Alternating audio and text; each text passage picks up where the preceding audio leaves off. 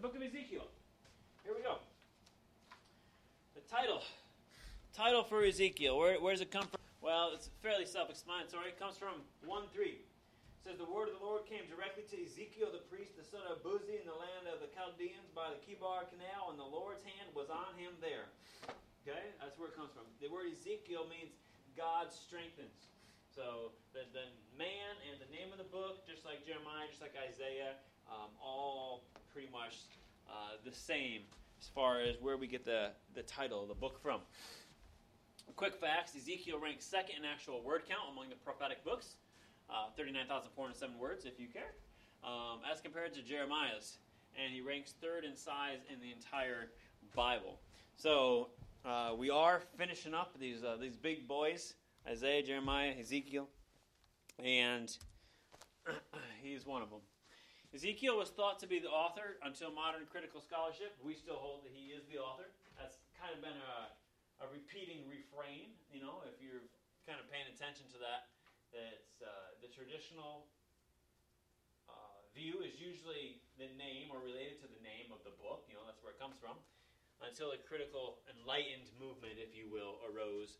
S.R. Driver of Oxford, who usually champions the liberal critical cause, wrote, "No critical question arises in connection with the authorship of the book, the whole from beginning to end bearing unmistakably the stamp of a single mind."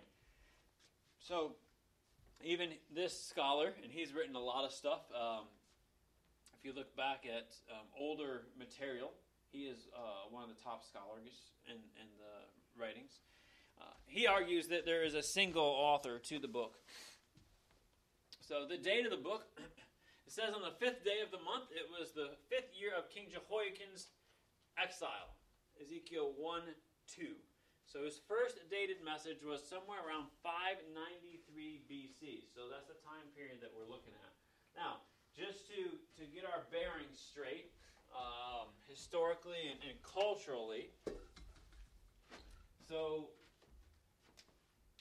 we've looked at Isaiah and Jeremiah, and now we're hitting Ezekiel, okay? So, Sea of Galilee, Jordan River, Dead Sea, Jerusalem, right? Over here, Euphrates and Tigris River, okay? Babylon, Assyria, Syria's here, Egypt's over here. The 5th day of the month, the 5th year of King Jehoiakim's exile. So he's in exile, right? 586 BC, right? This will come up in a minute. I have a chart actually. But 586 BC for the south, 722 BC for the north. All right, that's when they're exiled. Those are the dates you got to keep in your head. In the 27th year, in the first month, on the first day of the month, the word of the Lord came to me in Ezekiel 29. That's his last dated message, around 571 BC. Okay? Now, Ezekiel is probably the most accurately dated book in the Old Testament. 14 different chronological notices are given in the book. If we didn't have chronological notices, we wouldn't be able to really date the book. So the way that works is you have a notation about a king's reign, and then we try to pair that with the regular world history to figure out when these events took place. And in Ezekiel's case, since it gives us 14 of these chronological pinpoints, we're able to track him down pretty well and pinpoint what these are. The timeline for our book is that Ezekiel is called to be a prophet. He sees a vision in the temple in 592 or so. The elders visit Ezekiel in Babylon in 591. Ezekiel hears about the fall of Jerusalem in 585.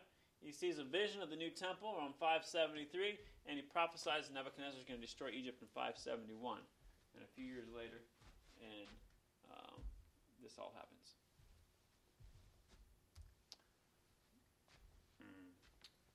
Why does Egypt matter? Because if Assyria or Babylon is controlling everything, who's your last hope, humanly speaking? Egypt over here, exactly. He's saying, don't be trusting Egypt. They're not going to help you out. There's a 22-year period of prophecies in Ezekiel. And he's ministering to the exiles in Babylon primarily during the first and second deportations. Okay? So we'll have a few more words to say about that when I get to my background charts. Okay?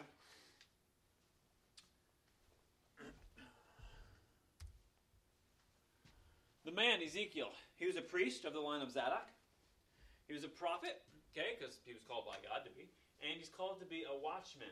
All right, a watchman is someone who looks out, who warns people of impending danger, okay? You see a thief coming, you warn, hey, thief's coming, right? You see the army coming, you warn. He is married, unlike who? Jeremiah. Okay?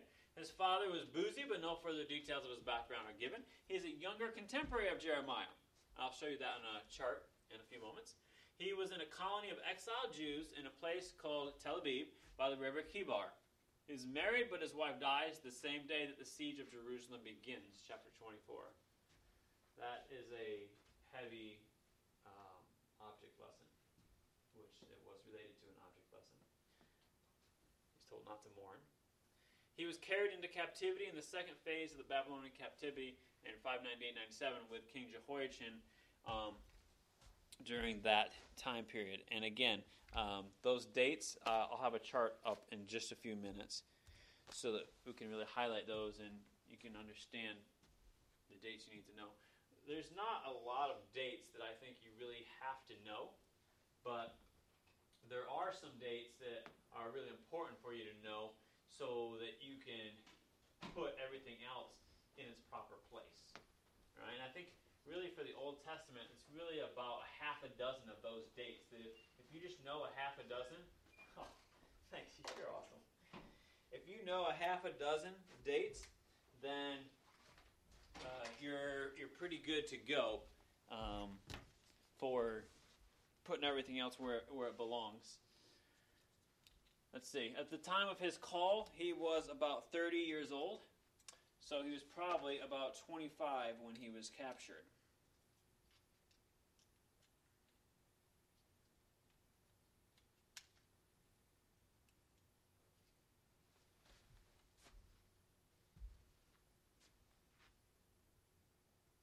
And it didn't work. Technology, right? You know it's not that. You know what that means, right? Something else is big. Yeah.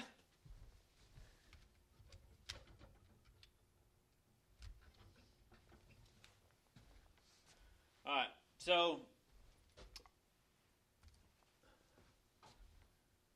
the genre, I'm going to try it again in just a second here. The genre in Ezekiel is all over the place. All right, which it's a long book, so that's okay, right? You have lots of different aspects in Ezekiel. This is one of the things that makes it difficult to figure out what's going on as far as interpretation goes. So you've got prose and narrative, okay? That should say now it came about, not, okay? Now, all right? Now it came about. Just like the books of Joshua, Judges, Samuel, they all begin pretty much the same way, all right, in the Hebrew. All right? Your translation may or may not do it the same way, but in the Hebrew, they start the same way. Poetry, there's poetry in it. There's apocalyptic visions. I'll talk more about that in a moment. 37 and 40.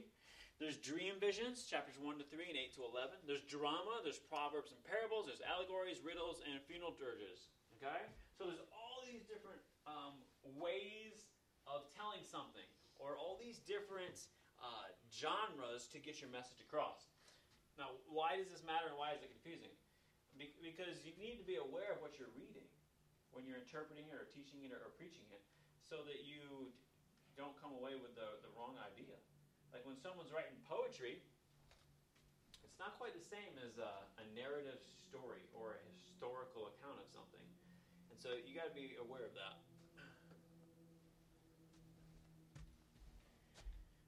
Yeah, we are still not working here.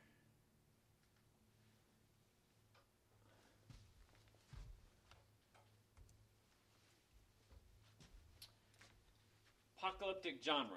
What is that? What is apocalyptic genre? Okay? This comes primarily from, what is his name? Ralph Alexander, Dr. Ralph Alexander, who has been studying and teaching this stuff for, 40 plus years. I think he did his dissertation in the 1974, I think, on apocalyptic literature. So that tells you how long he's been doing this, right? He did a series recently at the Master's Seminary. That's where John MacArthur is. He did a series on the book of Ezekiel. I don't know how many it is. It's on YouTube. I didn't have the time to watch the 30 some odd hours or more that it is. But that's who this guy is. So I'm just telling you that so you can have a little bit of a background on where this is coming from. This is what he did his dissertation on. And he's been working in the book of Daniel, ever since. So for like 40 some odd plus years. It's a literary genre, okay? Not primarily theological. That's why literary is underlined. Okay? It's a type of writing, all right? It's not a way of theological speak. That has to do with the manner in which information is told. So apocalyptic literature is symbolic, first off. That's why you got dreams and visions. Symbolic. It's not trying to be confusing. So that's something to clue us in right away. So how come there's so much confusion on Ezekiel and Daniel and Revelation, all three books which have apocalyptic stuff in them? Well, because we got a big gap in our shared pool of knowledge. Like, we don't understand what's going on. But guess who kind of did understand what was going on? The people that it was originally written to. God's not trying to be confusing. Understood to the extent intended by the original audience, okay? Number 2 is visionary, okay? A vision recorded as seen by the author and explained by divine interpreter whose theological content is primarily eschatological. So what you have in Ezekiel is you have these visions and dreams, and then they're explained. All right? And what Dr. Ralph Alexander would say is, listen, he says, don't try to go beyond what the divine interpreter tells you the symbols and visions mean. Because that's where we start making up all this fanciful stuff, and we don't really know. Like, he says, it's okay to say, I don't know.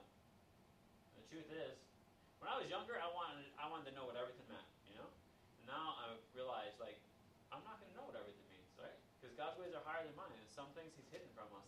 And some of this stuff, I don't know what it means. And if you want to know exactly how the end is going to unravel itself, well, I don't know exactly how it's going to unravel itself, I can tell you some big picture things that I think are pretty clear in Scripture, and then we can talk about some other possible ways that I think it might unfold. But exactly how, we don't have that, okay, except for the big things. So symbolic, it's visionary, it's prophetic. It comes from God, okay? In Jeremiah's case, in Ezekiel's case, what does God do? God puts His word right in them, It's composed during oppressive conditions. Now, point number 4 is something that Dr. Alexander says that every type of apocalyptic literature that he looked at and surveyed always occurred during oppressive conditions. So, that's something to keep in mind when we're looking at this. Why would Ezekiel have apocalyptic literature in there? Well, he is in exile. The people are in exile. Why would Daniel? Well, again, where's Daniel? Daniel's in exile. Why would Revelation? Where is John? On the island of Patmos, in exile, right? So all of these are persecuted, oppressive situations. Now, a quick side note on that. The Jews in Babylon during this exile were not treated like Egyptian slaves were treated during Moses' time. All right? They had, from what it seems to be, a bit of freedom. I mean, we just mentioned you got people visiting them. You had people that were engaged in business practices, which is why when Cyrus, Persia, comes to power and he says, you guys can go home now, they don't all go home. They've been living there for 70 years. They got prosperous businesses, some of them. They're like, man, we don't need to go back to Jerusalem. We're good right here. So keep that in mind also. That being said, I'm not saying that everything was all peachy for all of them either. I'm just saying it wasn't total negative all the time. All right, so dream visions. What are these? God always uses the literature of the day to reveal Himself. Okay, He's not trying to be confusing. Again, this is coming from Dr. Alexander. Mesopotamian dream visions that frequently appear in the ancient Near East literature during the 7th and 6th centuries BC. So, these dream visions are not something that's just unique to Ezekiel or the Bible. They occur in the ancient Near East. And in fact, there's a whole bunch of accounts of them. If demonstrates this out. And here are the primary elements that you see in a dream vision. There's a description of the setting. That's the time, the recipient, the place of the recipient, the general setting, etc. There's a record of the vision. The person that saw the vision describes what they saw. All right, that's pretty self-explanatory, right? And then there's the interpretation. The divine interpreter interprets the vision, and it says what it all means. And so those are the three aspects that take place in the dream visions. And guess what? Those aspects take place in Ezekiel also. All those parts are there in Ezekiel.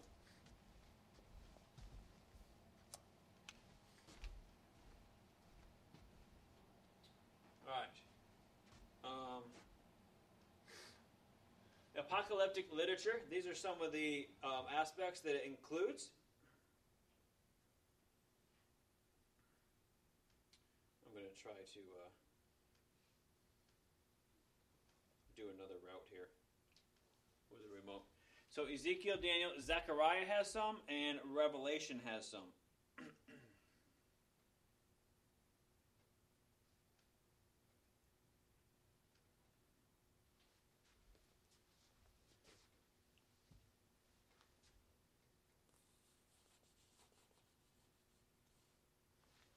Proclaim has a remote that, if the internet's working, I should be able. I don't know why I didn't think about this before.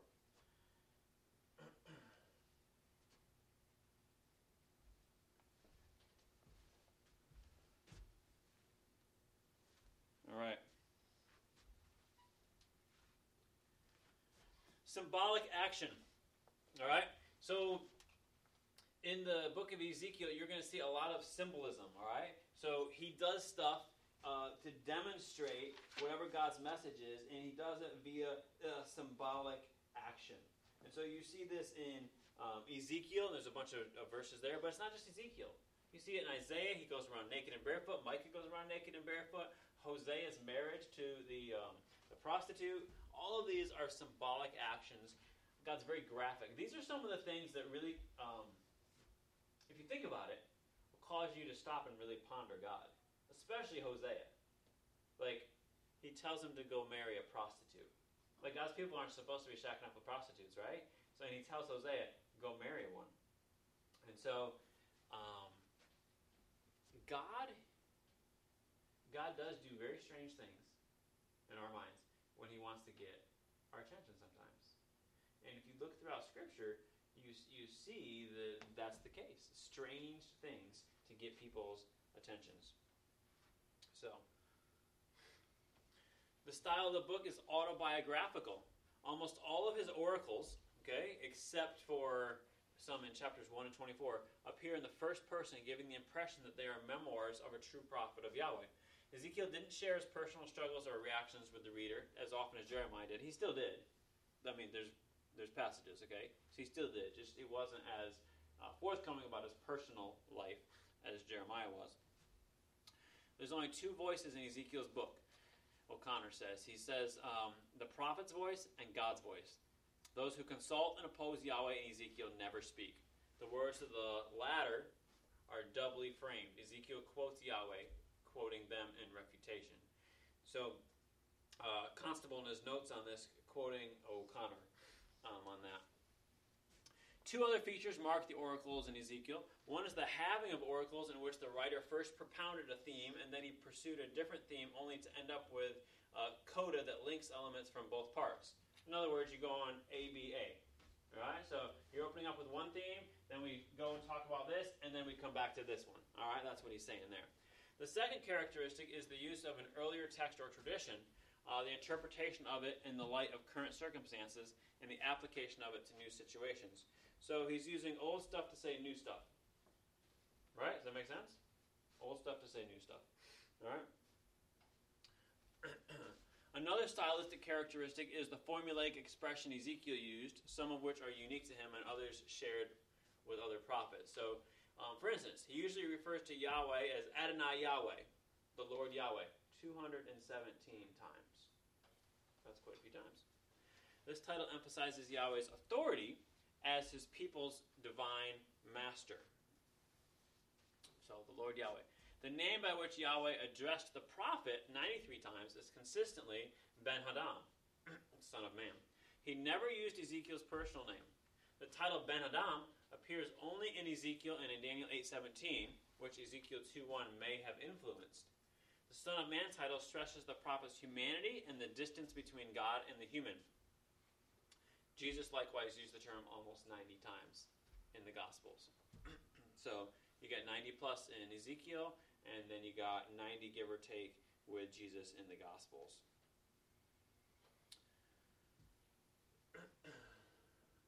Ezekiel's favorite title for the Israelites in the former northern kingdom, in Jerusalem, or in exile is the house or family of Israel. Beit means house. Beit Yisrael, the house of Israel. 83 times, or 57% of its 146 uses in the Old Testament. So more than half of all the Old Testament usages is in Ezekiel. And it expresses the solidarity of the Israelites. So despite the fact, in my previous class this morning, where we're talking about the divided kingdom, and they're divided between the north and the south, there's an aspect here where Ezekiel is dealing with them as one people, because they were God's people, which is what the end of Ezekiel promises that they will once again be. Ezekiel almost always carefully distinguished whether he or Yahweh was speaking, in contrast to some other prophets who sometimes leave the reader with a question about who's speaking. Other formula of expression common in the book are, the word of the Lord came to me saying, or thus has the Lord Yahweh said, and the declaration of the Lord Yahweh, or set your face toward. And that means to face the person or persons addressed so they get the full impact of what is said. The hand of the Lord came upon me reflects God's control of his prophet, as does the Spirit of Yahweh fell upon me. And I am Yahweh, and they will know that I am Yahweh are also distinctive theological formulas. So in all the repetition in Ezekiel, do you recall reading those phrases a lot, maybe? So I guess you should, right? Because he's used some phrases, Son of Man, you should have read that about 90 sometimes, right?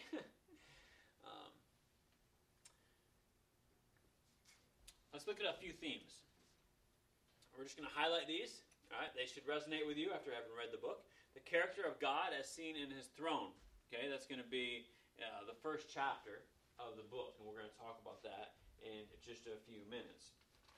But as a theme, it's one of the themes that's in the book. Also, the idea, the glorious God of Israel, occurs 11 times in the first 11 chapters. Okay, so in the beginning of the book, this phrase related to,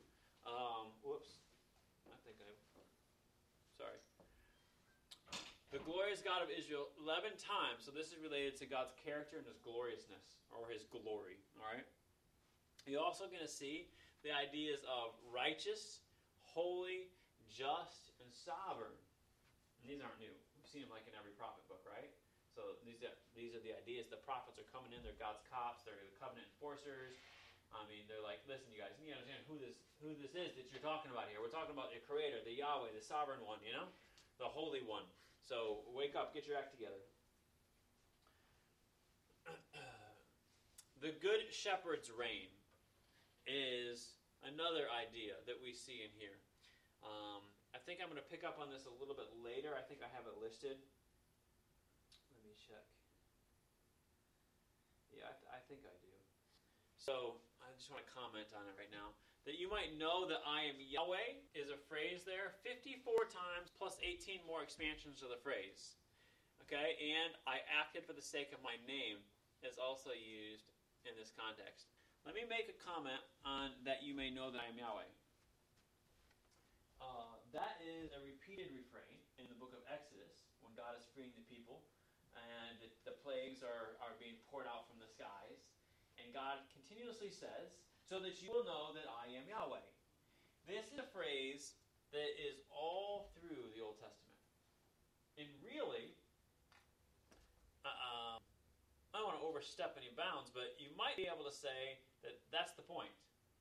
I have several different biblical theology books, or Old Testament biblical theology books. Biblical theology is where you trace themes from Genesis forward, no? If it's on the whole Bible, it's from Genesis to Revelation. If it's Old Testament, you trace it from Genesis to the end of the Old Testament. Whether you go Malachi with the English order or you go Chronicles with the Hebrew order. And you see how God develops. And so there's different ideas. There's the idea that the covenant, God's covenant, is the main focus. Or salvation history is the main theme, running through everything. But one of the things, if you think about it, that you might know that I am Yahweh is quite frequent. And everything God does is kind of pointing to the idea that you would know that He's Yahweh. And that know is an experiential. It's the Hebrew word yada. It's that you would not just know in your head, it's that you would know experientially. And that makes a lot of sense when you think about it, because when did Moses know experientially that God was real? Burning bush. Yeah, right? I mean, I don't want to say he didn't know he was real before he was, 80 years old at the burning bush. But, he experienced God at the burning bush, right? If he was older as a kid, when he was put in the basket, that might have been it, right? He's saved out of the river. Experiencing God, as I was driving over here this morning, I was kind of thinking about this idea of experiencing God. Like, when did you experience God? When did you come to know that God is real? Like, we don't enter God's family until we've experienced God. All right? At some point, God reveals Himself to you. Okay, whether it's through the words of a preacher, or which hopefully was the words of Scripture out of his mouth, right? Or whether it's you reading your Bible, or whatever. God reveals Himself. We don't know God, okay, unless He reveals Himself. Which is why, again, people without the revelation of God, what do? They cast off restraint and they go amok, right? So, I'm saying all that just to say, maybe I'll write a book one day, but I think that is a hugely important phrase. And I find it interesting that it's mentioned 54 plus 18 times in a book that is primarily written to God's own people. Of course, they're in exile because they don't understand who He is, right? Why are they in exile? Because they don't get the fact that He is God, despite the fact that how many things have they experienced that He has tried to demonstrate to them, I am God. How much do you have to demonstrate to somebody that they can trust you? Or that you love them, This is something right now, honestly, this is a real life thing with us and our son. So we adopted, so trust doesn't come with that. It's not a package deal like you adopt and your kid trusts you. No, we didn't have him when he was a baby. We got him at 9 years old, so he doesn't have a trust factor with us. In fact, he has the exact opposite, because for the majority of his life, he's been moved around to different places and nobody's ever kept him. So there is no trust factor, and it will probably take years to actually build a real trust factor. So how do you demonstrate that? Like, how do you convince him that he really went out to the car one day and actually drive off and leave you, or leave you somewhere and not come get you? Humanly, it's just time and God working in his heart. And I say that just to say, how much does God have to do to demonstrate to His people, or to you and me, that He really is the good God He claims to be, and that we really can trust Him? And I say that, and it's easy to say in a classroom, but it's not so easy to say that if you're Hezekiah and you have 185,000 Assyrian Nazis outside your door ready to kill you. But it's in that instance that God is saying the same exact thing. Trust me. You don't need an alliance with Egypt. You don't need an alliance with Assyria and Babylon. You just need to ally yourself with me and trust me. And I always use the same illustration. It's probably because when I was growing up, this was the video game, I guess. But not that we owned it, but Mario Brothers, You're the invincible little Mario, You just bounce around because nothing's going to hurt you. And that's how it is with God, right? When He's got your back. Anyways, remembrance of the covenant is related to this also. He says in Ezekiel 16:60, I will remember the covenant I made with you in the days of your youth, and I will establish an everlasting covenant with you. Covenant is a big deal in Ezekiel. There's a new covenant in Ezekiel, which reminds us of the new covenant in Jeremiah 31 as well. The covenant is a big deal. Established is probably best understood as a ratification of what already existed. If you do any studying on the word covenant and the use of covenant in the Bible, you'll see that there's a discussion or debate about the word used. There's several different Hebrew phrases that are used, for covenant, and it can mean like a brand new covenant, like we got a new deal, or it could mean, and the argument is that probably here what it means is it's referring to a covenant already established before. Well, with Abraham, right? So it goes all the way back with then. And God's saying, I'm remembering, I'm acting on, and I'm adding to. I'm expanding. And so I think that's what we see in the Bible is we see the covenant that God makes with his people, it expands over time. Was it in this class last week, or was it in my backgrounds class that I talked about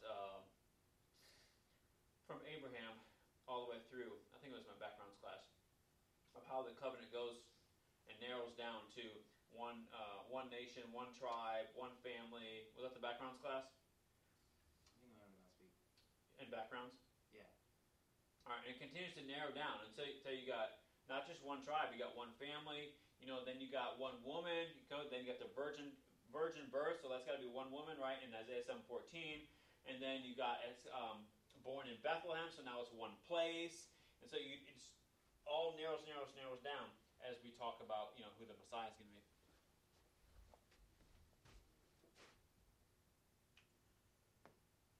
Of course, then my phone knocks me out. So.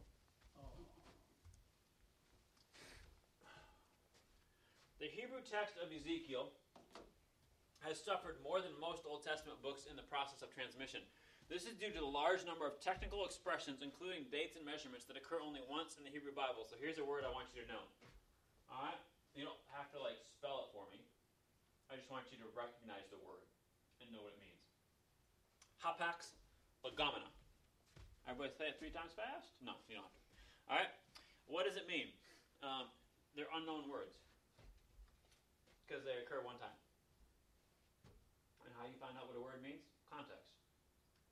But if it only occurs one time, then it's like your best guess. So there's a lot of these in Ezekiel. I was looking at a chart when I was prepping for this, and I think the chart was 4 or 5 pages long. It was like one verse, per line type of thing. It was just saying. So that many different words were listed as these hapax legomena. So, consequently, there's many interpretive difficulties in the book of Ezekiel. All right.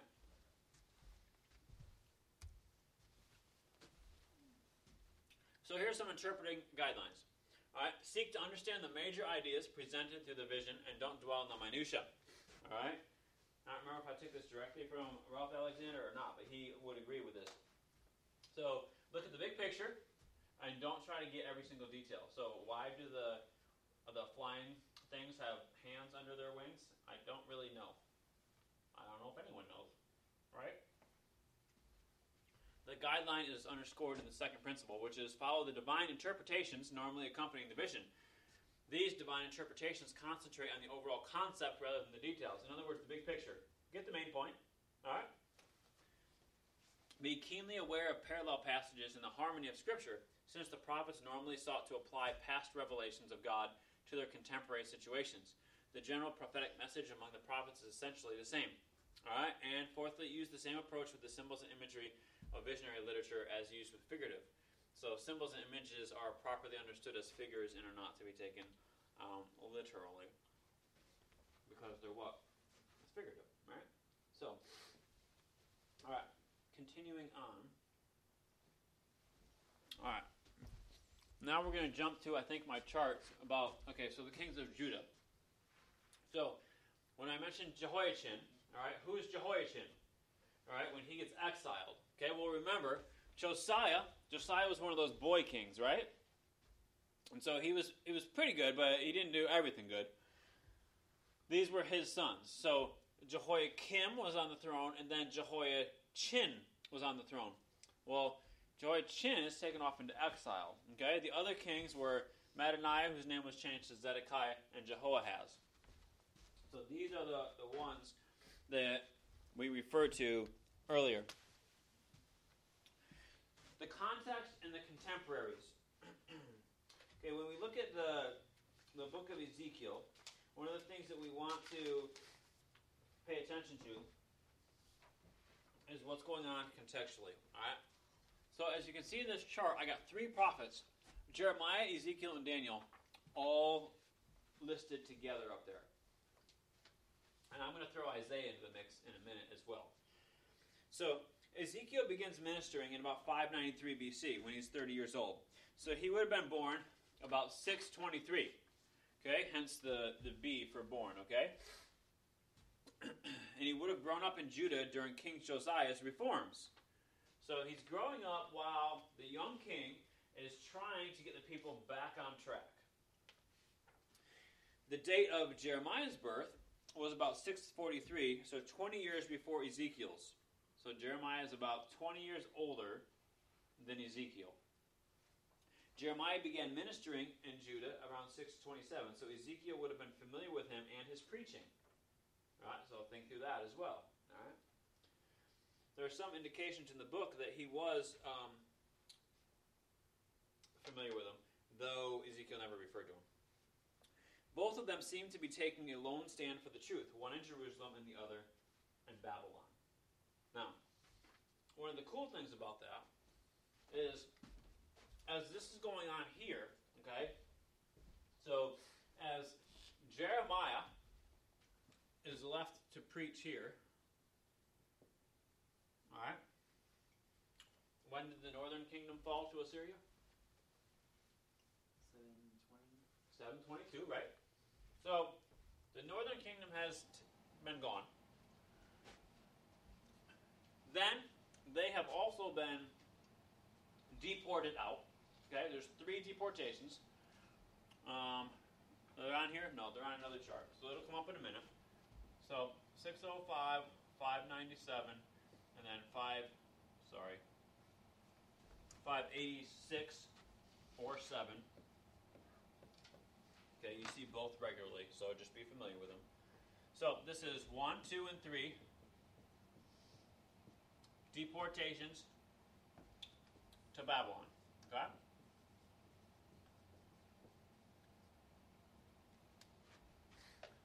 So while Jeremiah is back over here preaching, okay, who's over here?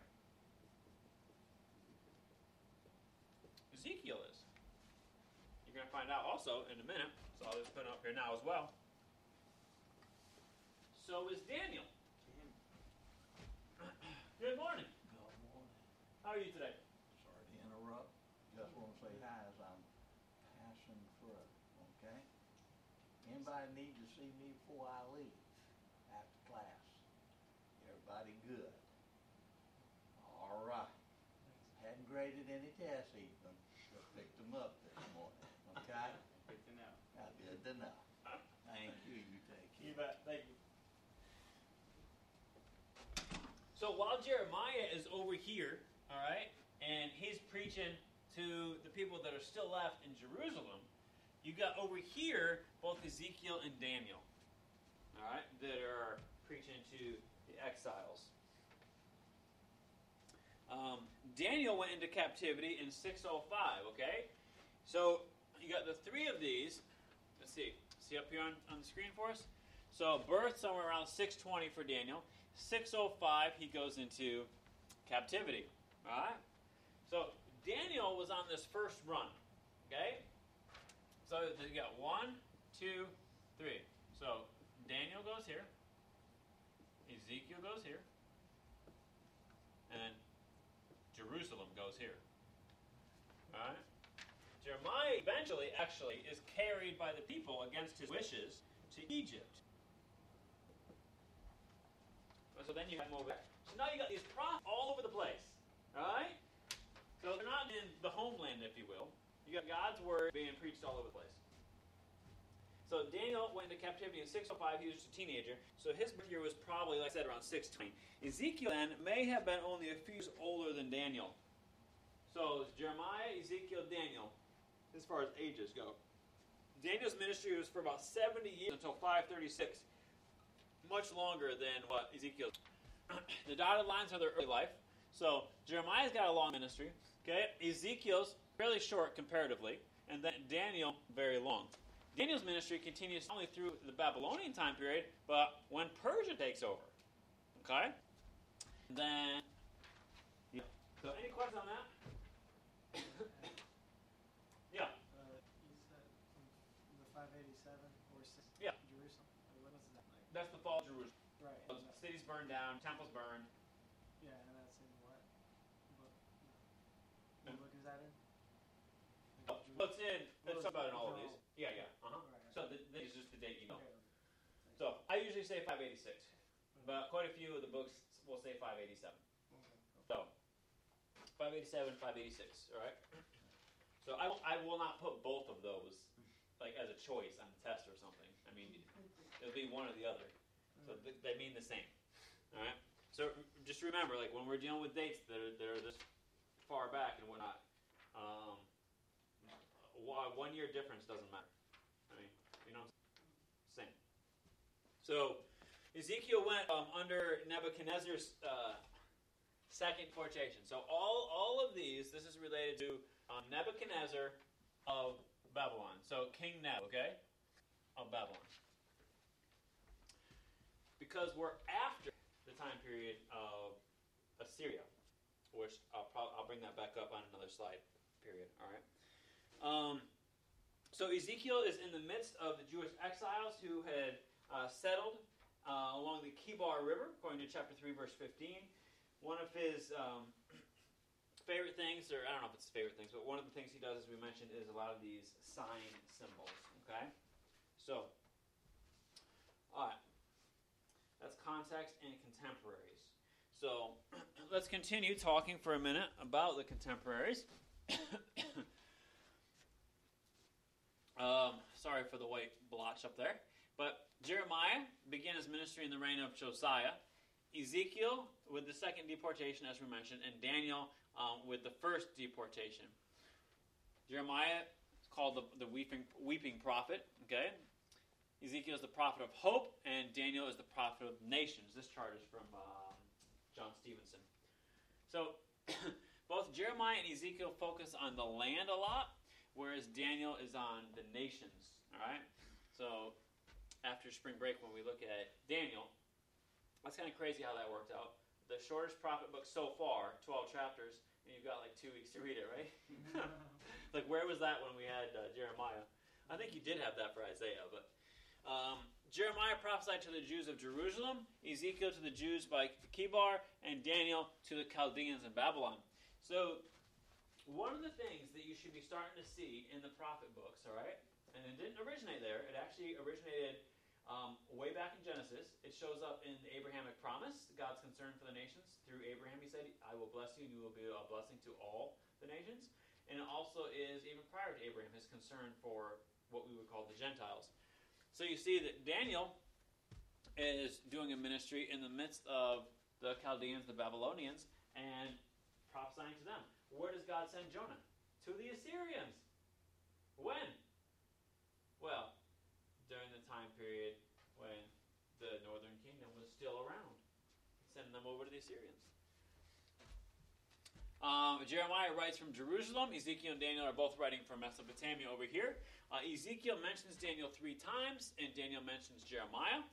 And Jeremiah ends with the fall of Jerusalem. Ezekiel ends with a vision of a future temple, and Daniel ends with a promise of a future resurrection. So you can see how these books, not only do they overlap historically, as in their contemporaries, but also they supplement each other contextually and theologically, fleshing out the picture of what God is doing. So keep all of that in mind as well.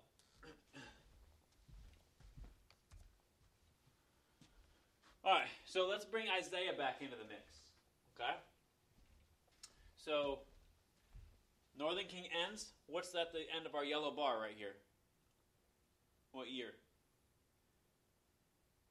Oh, it's been 20. 722, right? Right there, at the end of the yellow bar. So that's the 722. That's when Israel goes kaput, right? Now, because of the way we teach this course, I mentioned this probably in the first week.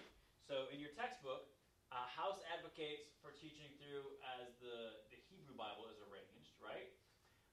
We're doing it as the English Bible is arranged. So what that means is that we do a lot of backtracking, okay? OT Survey 1 lays the foundation with a historical story. So it looks kind of like this. Okay, so you go from Genesis basically through Kings. All right. If you want to know what's the Old Testament storyline, that's it right there. And then we come along in OT Survey 2, and we start plugging and playing, right? So we start putting all the wisdom literature. It occurs during here, and then the prophetic literature occurs here. So we're just plugging back into the main storyline. You all with me? You have the exact same thing with the New Testament. Okay, in the New Testament, you have the Gospels and Acts. Okay? And then I guess you could add Revelation. Everything else, though, is a plug and a play. Right? It fits basically into the storyline of Acts. All the epistles, all of that, they all fit into Acts. So you have the same issue or challenge or whatever. You have to decide how you're going to teach it with the New Testament also. Usually people teach by the book, right? But you got to have your context to understand that. So I say all that to say, if you haven't had OT Survey 1, you're missing some of that historical background. You don't have the storyline. And that's why we keep doing a rewind. We keep going backwards because we haven't done Amos and Hosea and Micah yet, but they occur even before Isaiah. All right, because the Amos is way back here. So the ministry of Isaiah, okay, and the book of Isaiah that we've already studied was back here with Jotham, Ahaz, Hezekiah, Manasseh, etc. And he was up here. And he was this voice trying to tell them, stop putting your trust elsewhere, put it in God. That's the message, by the way, of all the prophets, right? Stop putting your trust somewhere else, put it in God, all right? And promote justice. And they don't listen to him. So in 722, you have deportations out to Assyria, all right?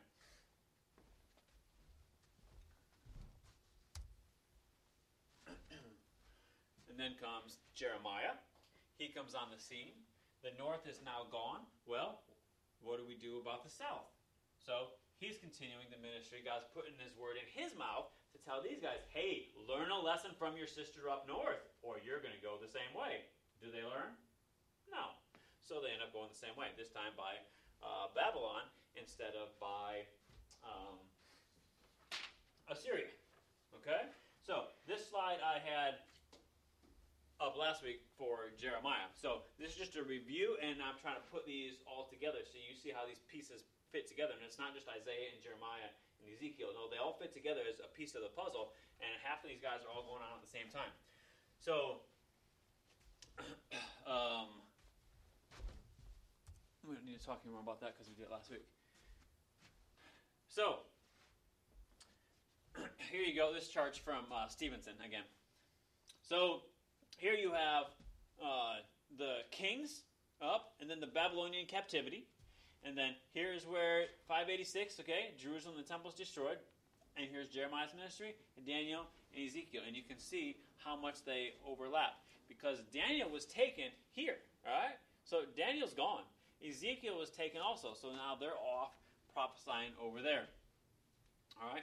And then the fall of Nineveh is going to be in here. And what prophet that we already mentioned that was sent to Nineveh?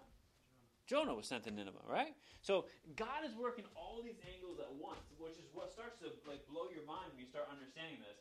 So he uses Assyria to judge Israel, but he sends a prophet to Assyria. Nineveh's the capital of Assyria. Isn't that crazy? So the punisher becomes the punished. If they don't repent. All right. So, just to summarize all that down for you, with the countries, all right, what we got on the board, what we've been looking at, okay, so Jerusalem is the central area, all right, Jeremiah is called here, right, and then Daniel, Ezekiel sent over there, Jeremiah sent over here, temple destroyed right there. All make sense? We all good? I covered this from enough different angles that we're all on the same page with this? Okay.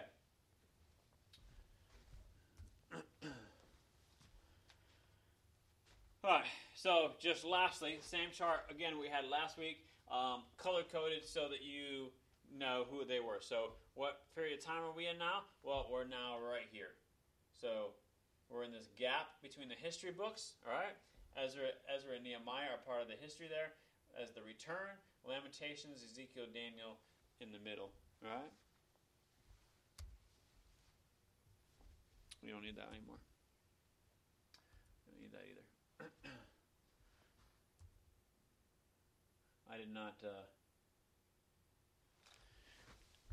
Normally what I do is after I put all this together, I go through one more time and I edit it out and take out my duplicate stuff. And that didn't happen. So that's a review from last week on the battle at with Carchemish and Babylon. Okay, so let's pick up with the structure and get into the book. All right, the structure is pretty simple. All right, there's not a huge number of debates like there was with every other book, pretty much that we've discussed. It's fairly straightforward with this. The only real difference you might see is whether it's listed as a 2-part or a 3-part, but it doesn't really matter because the 2-part gets broken down into a 3-part either way. All right. So you have judgment and comfort or hope. If you want 2 words, all right. The judgment is subdivided for you up here, so I have 3 parts listed. All right. So if you only want 2, you just put the first 2 together. They're both judgment. All right. The first one is judgment on Israel. Okay, Judah. The first 24 chapters. The second part is judgment on the other nations, 25 to 32. And the last part, chapters 33 to 48, is going to be the comfort, the hope, the restoration that God promises. So, again, this is a theme in Scripture. After judgment comes what? Redemption. Exactly. God's not done once He judges. The judgment comes because of their rebelliousness and their refuse to repent. Once the judgment is meted out, there's the hope and there's the reconciliation that is offered in the rebuilding.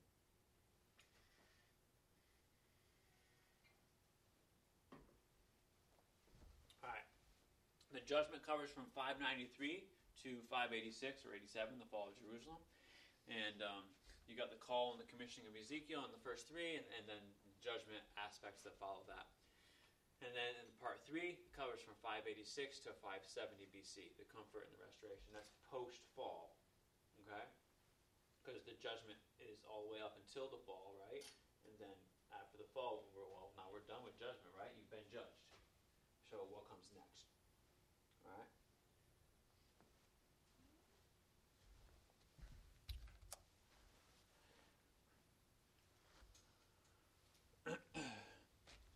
Okay. Related to the structure of the book and thinking about one of the key themes in the book, the glory of God, okay? You see that when you look at this, you have the glory of God. And what happens to the glory of God? In the section from 8 to 11, which we're going to talk about, the glory of God moves to where? To the exiles. This is crazy. God removes his place from the temple in Jerusalem and goes to be with his people that are in exile. You would think it would be the opposite. But he actually comes to be with them. Okay? And so you see this movement, okay? Glory is in exile, the glory is removed, the city falls, and then the glory returns, and there is hope in the restoration of Israel. So that is showing the flow of the glory movement, if you will, in the book of Ezekiel. If you want to break down the structure a little bit further, and I mainly want to do this for the middle column for you, okay? The middle column, the oracles against the nations. This is from Stevenson, all right? And so Ammon, Moab, Edom, Philistia, Tyre, Sidon, and Egypt. All these nations that surround Israel, okay, are going to be judged by God as well. Everything else about this chart is the same as the others. It's just got more details related to the chapter breakdowns, all right? But my point here is the middle column.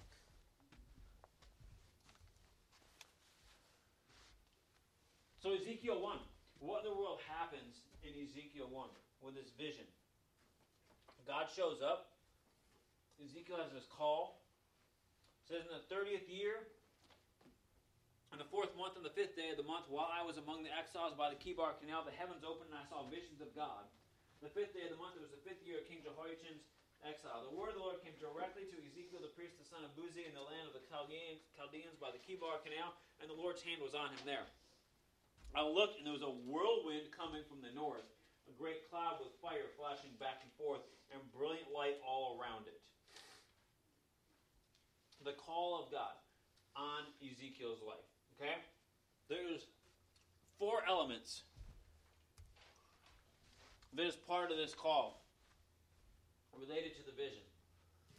4 elements mark the commission narratives in the prophets, and all 4 are present in Ezekiel's calling. These include a divine confrontation. So there's a divine confrontation. Alright? You can see that in letter B.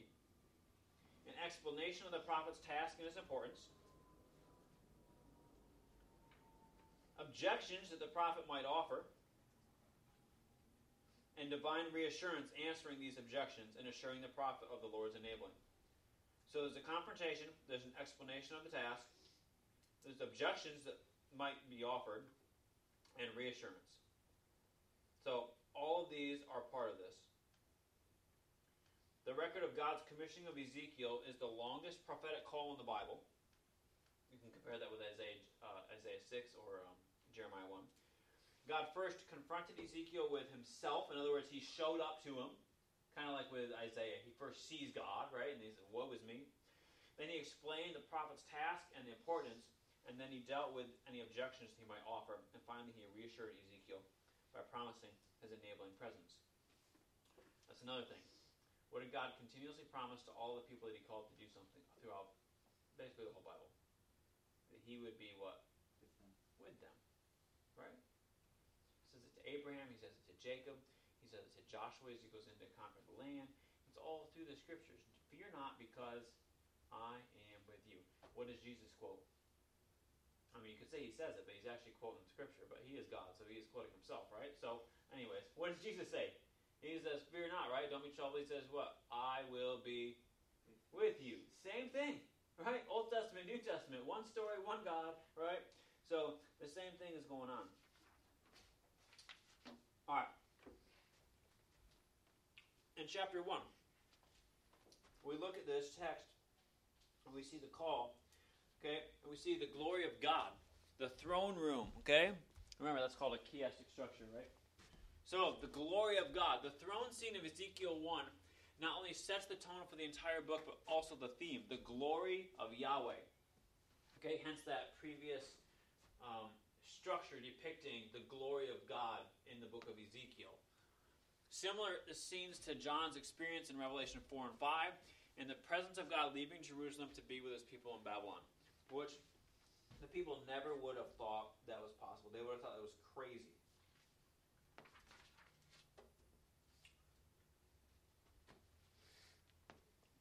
Now, I want to compare this quickly with Revelation. This is from Constable, I think. Dr. Constable. So Ezekiel and Revelation. Living creatures, okay, and both of them. 4 faces. Man, lion, bull, and eagle. You can see they're in a different order, but man, lion, bull, and eagle.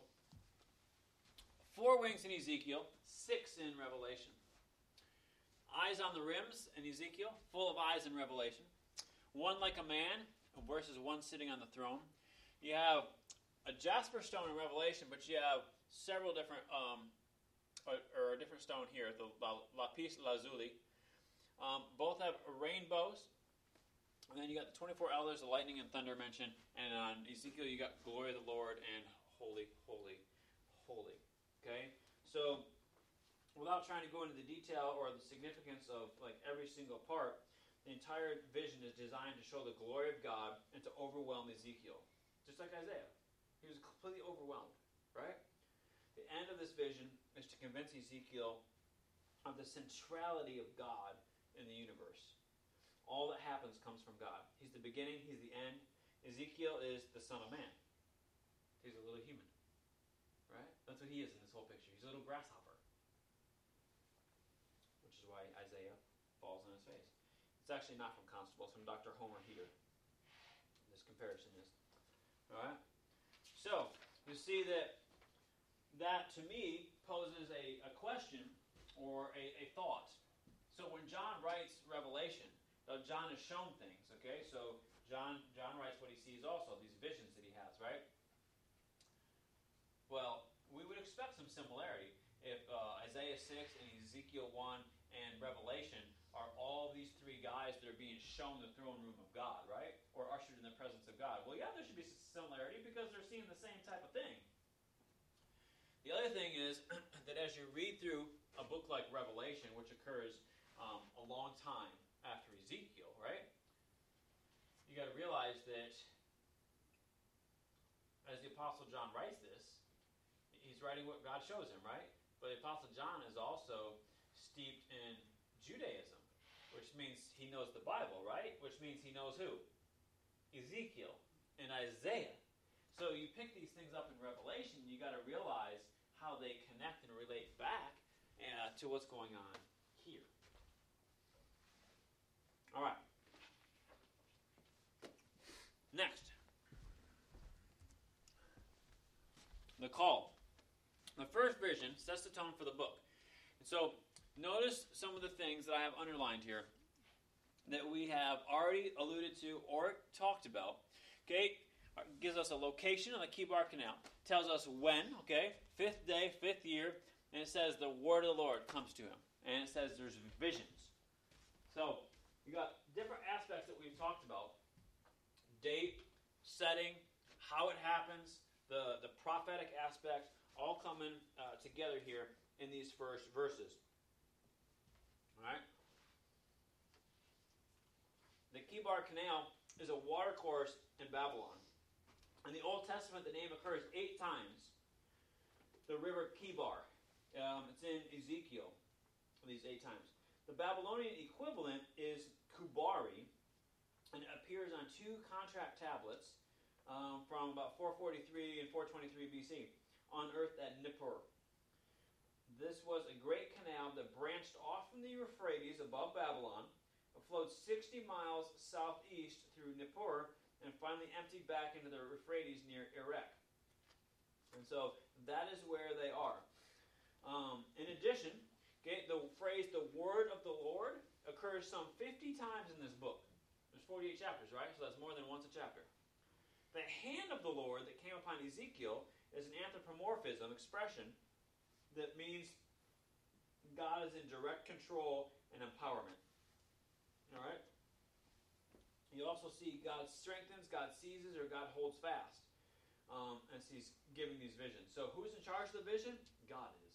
Who's directing and controlling it? God is. The hand of the Lord is always a metaphor for his power. Okay? When you see the hand of the Lord in Scripture, or you think of the idea of sitting on someone's right hand, they're talking about the place of power. Okay? It's a power position. The hand of the Lord shows up, where it says God stretches out his hand, you might want to duck real fast. Like, when God's stretching out his hand, yeah, there's probably, like, thunder and lightning bolts coming out of it or something, you know? I know, we always picture, you got Michelangelo's Sistine Chapel, and, God's reaching out to, Adam. But when you're reading, especially the prophets and stuff, if God's extending his hand, it's probably not the right hand of fellowship. It's probably the right punch to the face. The word of the Lord came to Ezekiel, and the hand of the Lord was upon him. Now, so in this case, he's not punching him in his face, all right? But it is the power of God that is upon him that is controlling the situation. So, we look at, I think in the Exodus narratives, God stretches out his hand, right? And what's he do? He decimates the place. So, these phrases are related to revelation from God. The hand reference especially distinguishes Ezekiel as being under the controlling influence of God's Spirit compared to other prophets. You notice that later in the Bible, Peter tells us that the prophets, they were not just coming up with their own thing, but they were moved as the what? As the Spirit of God moved in them. And an illustration is often given related to inspiration, etc., that it's like the wind in a sail that moves the boat, right? So you can't see the wind, but it fills the sail and it moves the boat. And the boat doesn't move if the wind don't fill the sails, right? And so the prophets, they didn't speak, they didn't write unless God moved the sails, right? The wind, which, interestingly enough, in Scripture, wind and spirit is the same word. Pneuma in the Holy Spirit, and the Hebrew.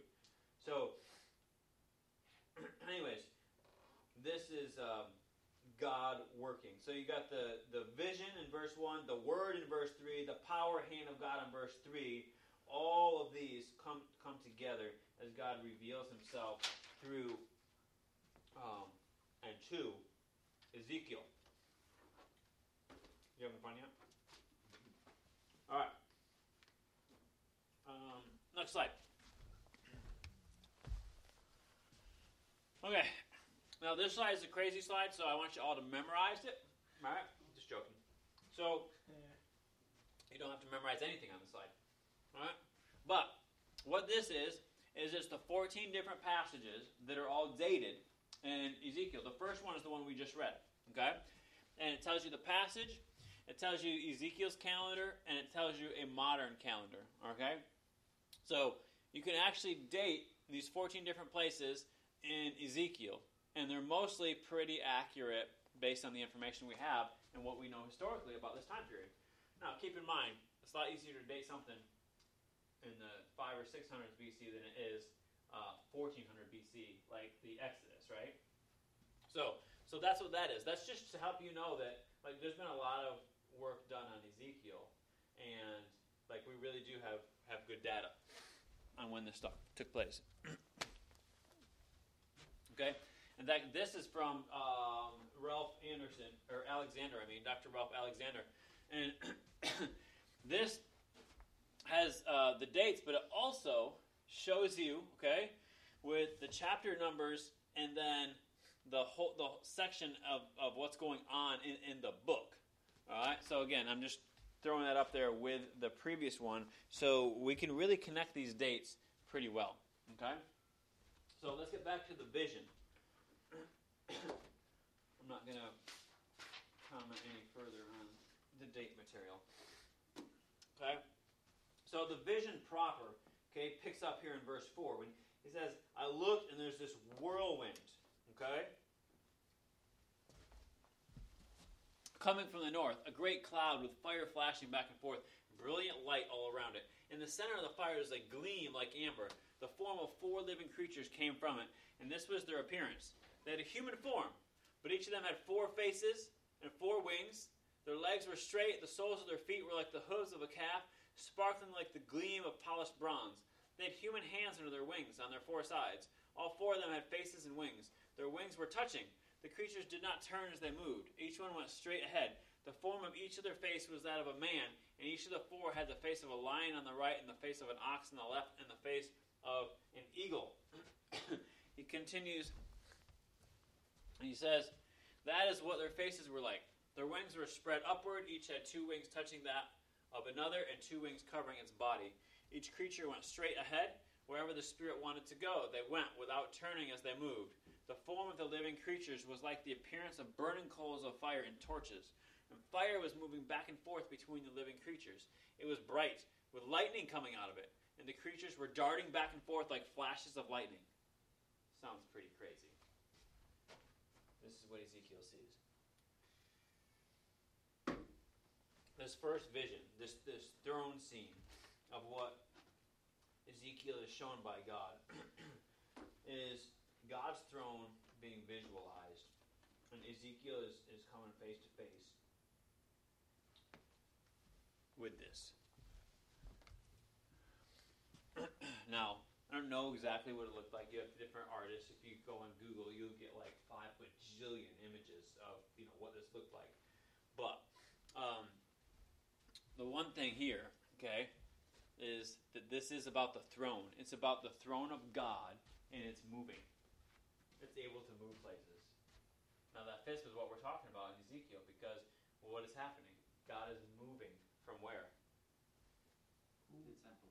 From the temple in Jerusalem to Babylon. And so that is what's going to take place in the book. Throne stuff, okay? This is ancient Near East depictions of thrones and chariots and cherubims and the movement of God in divine these are like cherubim type figures on this golden plate that's been found. But I have some other stuff here. Dr. Darushi has a bunch of depictions of these in his materials as well. And the first set that you see up there is related to our text that we were just reading in verses 4 to 14. These composite figures that have four faces, yet human bodies. So the depictions of Babylonian gods from the time of Ezekiel are very similar to the types of things that Ezekiel is seeing. Okay? Now, that can be confusing to us sometimes. So Ezekiel is in Babylon. And he's got these visions, but in the visions, what he's seeing is stuff that's like what the Babylonians worship. So you'd be like, well, why would that be? So I'm going to go back to something that I said earlier that Dr. Alexander mentioned. But I've also repeatedly said this. That God speaks in the language of the culture. Okay? There's people that used to think, and there's some that maybe still do, that when God wrote the Bible in Hebrew and Greek, there was this movement that he wrote it in a special Holy Spirit Greek. Okay? And the idea was that it wasn't the same as the Greek that everybody spoke. It was a special God Greek. And people have the same idea about Hebrew sometimes. But I don't think any of that is valid. I think that's crazy. When God shows up to talk to Moses, does Moses have an interpreter? I mean, does Moses suddenly gets downloaded a new language database in his head? No, God speaks to him in his own language. And you have this all through the scripture. It doesn't matter what time period or what language they're speaking. God comes and speaks in a way that the people can understand. And so, Ezekiel is in Babylon, so I'm guessing, well, there's two things I'm partly saying to this. One, God is using stuff that Ezekiel slightly understands. At the same time, God is showing him stuff that he's never seen. So, there's similarities, but there's also these differences. The other thing related to that, with the similarities, is that just because there's a lot of similarities in the culture about an idea, doesn't mean that somewhere along the line there wasn't some truth to something and it got all twisted and perverted. Does that make sense? So, if what Ezekiel is seeing is the real deal, and what the rest of the culture has is a twisted or a perversion aspect of that, then you're going to see some relationship. There's going to be some commonality to it, but it won't be identical. So, that's some of what we see going on here as well. Okay, so next, in the next passage, he continues on. He says, when I looked at the living creatures, there was one wheel on the ground beside each creature that had four faces. The appearance of the wheels and their craftsmanship was like the gleam of beryl. Notice that's the third time I've had gleam underlined. Yeah, so there's something about this gleam. And all four had the same form. Their appearance and craftsmanship was like a wheel within a wheel. When they moved, they went in any of the four directions without pivoting as they moved. Their rims were large and frightening. It's kind of like casters. You know what casters are? On the bottom of some types of furniture and stuff. It looks like a ball. You know, casters. Rolling chairs have them. They can go in any direction, right? It's kind of like a wheel within a wheel, so it can go anyway. Their rims were large and frightening. Each of the four rims were full of eyes all around. So when the living creatures moved, the wheels moved beside them. When the creatures rose from the earth, the wheels also rose. Wherever the Spirit wanted to go, the creatures went in the direction the Spirit was moving.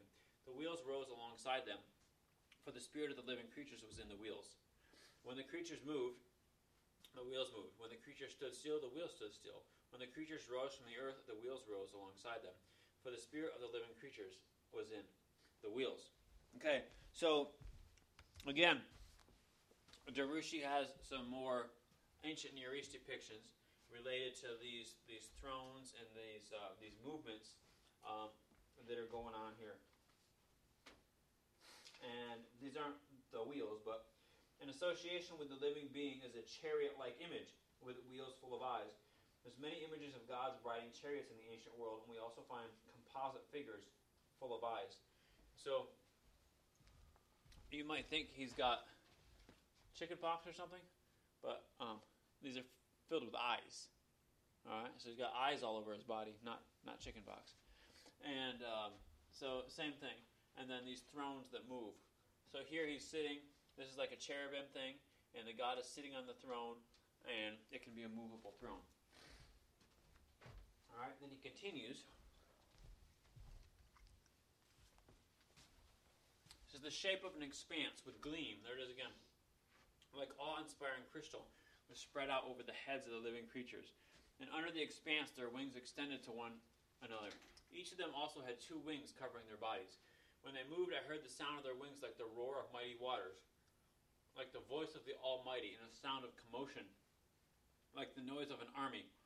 When they stood still, they lowered their wings, and a voice came from above the expanse over their heads, and when they stood still, they lowered their wings. The shape of a throne with the appearance of sapphire stone was above the expanse, and there was a form with the appearance of a human on the throne high above. And from what seemed to be his waist up, I saw a gleam like amber, with what looked like fire enclosing it all around. From what seemed to be his waist down, I also saw what looked like fire. There was a brilliant light all around him. The appearance of the brilliant light all around was like that of a rainbow in a cloud on a rainy day. This was the appearance of the form of the Lord's glory. So, at the end of all that, he tells you, God just showed up. When I saw it, I fell face down and heard a voice speaking. So, when Dr. Alexander says, let the interpreter tell you what it means, the point is, he went through, 27 verses, 28 verses, describing this, and then he said, basically, that was God showing up. Now, what do each part of the details mean? I don't know what each part of the details mean. The main point is God showed up. And when Ezekiel saw God, he fell face down, and then he heard a voice speaking. Now, again, Derishi has compiled a list of some things. Above the chariot was a vast expanse, and above the expanse a throne, and on the throne one with a human appearance, the great king, the king of glory. And so these depictions, gods are seen riding chariots above winged creatures. All right, and so you have a god or king on the throne, and then these are the cherubim creatures, okay? And so you have that on all these. So here's the cherubim again. And so each one of these, okay, is related to this throne and chariot aspect, okay? Let's see.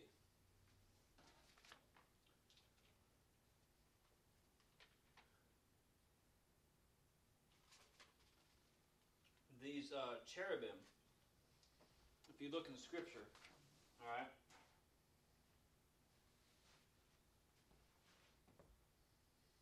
when Adam and Eve were driven out of the garden, what did God put there? Angels. Cherubim. Cherubim. Yeah, with a flaming sword protecting the place, right? To guard the road to the tree of life, Genesis 3:24. So, that is similar to the Colossi of the ancient Near East who watched the entrances of the cities, the palaces, and the temples. The use of cherubim in the decoration of the tabernacle in Solomon's temple may also indicate a guarding function. So these cherubim were in the temple, they were on the curtains, they were in the artwork. Not only were the cherubim found in close relationship with the flaming sword when they protected the Garden of Eden, they're also said to have walked in the midst of stones of fire in the holy mountain of God in Ezekiel 28:14. We're not there yet, but which is probably related to God's presence. Okay, coals of fire were seen between the cherubim and the wheels of the divine chariot. That'll be in chapter 10, verse 6 as well. And so burning coals are also related to this. So in this vision, Yahweh, God, is visualized as seated on a throne chariot with 4 wheels capable of going in any direction, and the wheels are empowered by the cherubim. So the throne chariot with the cherubim is seen as kind of like a storm cloud. I don't know if you've done much studying on this. it was probably my other class that I gave out a handout that I put together several years ago about God as a warrior. Okay, was that my backgrounds class? The God as a warrior stuff? Yeah. So, that is actually a very big theme in Scripture, God as a warrior. Not just as he conquers, for instance, Canaan for the people, but throughout the Psalms, throughout the Scriptures, that God rides the clouds, that he is a warrior, he has creation at his control, he has angels at his control, he's got the weather at his control, and so all through Scripture you see this, and some of this is coming through here. Psalm 104 verse 3, Isaiah 19:1. So you see that Yahweh uses the clouds as a chariot, okay, that's his ride, that's his wheels, and he rides the swift cloud controlling the weather, much like the storm gods and the Canaanite stories do it, okay? It doesn't mean the cherubim are clouds, it just means that you have these different images that are used to discuss God moving places, all right? So, on the mercy seat of the Ark of the Covenant were placed two cherubim facing one another, Exodus 25:18-20. In the tabernacle, the cherubim were embroidered on the 10 curtains of white fine twined linen and material of blue, purple, and scarlet. Okay? In Solomon's temple, in the inner sanctuary, there was 2 olive wood cherubim overlaid with gold. The cherubim were 10 cubits high and each had 2 wings that were 5 cubits long. Okay? So the wingspread or wingspan of each was 10 cubits. So these cherubim are all over the place. On the wood panels of the temple were carved figures of cherubim, palm trees, and open flowers, both in the inner and the outer rooms. So this is usually thought to relate to the cherubim and the garden and the trees all coming together here. And so Solomon also had 10 laver stands cast from bronze after the pattern of a wagon or a chariot, and they had 4 wheels with axles attached to a squared frame on which panels were fixed. And each of those panels were decorated with lions, oxen, and cherubim and wreaths. The same direction was applied at the top of the stand. And so, until now, we're seeing the same stuff. The passage was 1 Kings 7, by the way, for the Solomon, the laver and mount. So, God's throne, okay, his movable throne, his power and his majesty, all shown up here. The number 4 appears 12 times in verses 5 through 21. Let's see. Go to the next slide.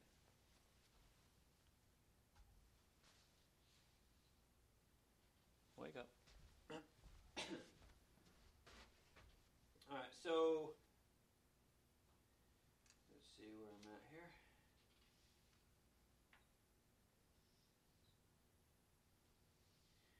So God's throne in the Scriptures.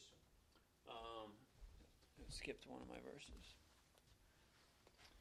In 1 Chronicles, the weight of a refined gold for the altar of incense and the plants for the chariot of the gold cherubim that spread out their wings and cover the ark of the Lord's covenant. So here you got that word chariot and cherubim and God's throne and the ark and mercy seat, okay, coming together.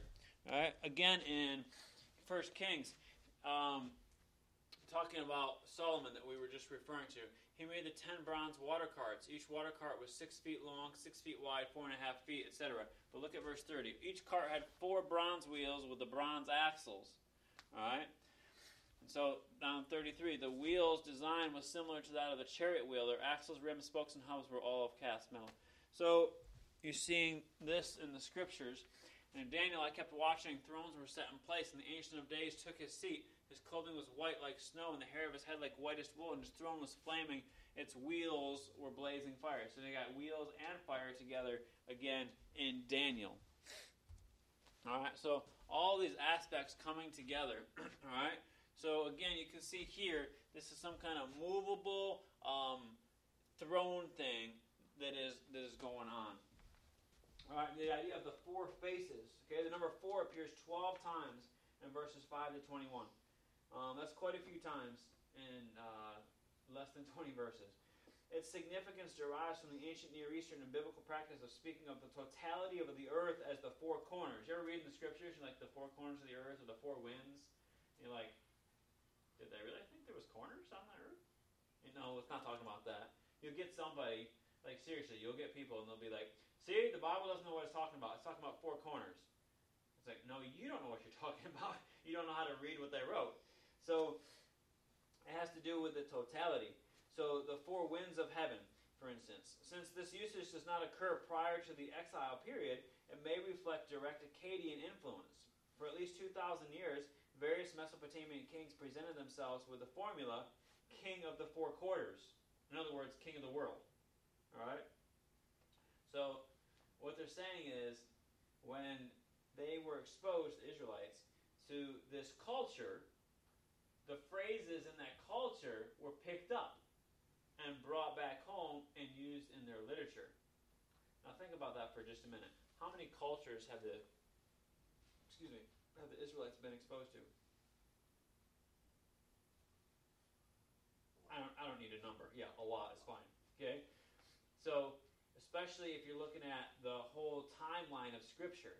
Okay? They've been exposed to every culture that surrounds them and all of these cultures from Egypt to Mesopotamia that are far from them.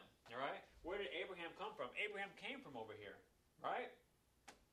So all of these cultures come together. I don't know. There's almost a melting pot aspect going on.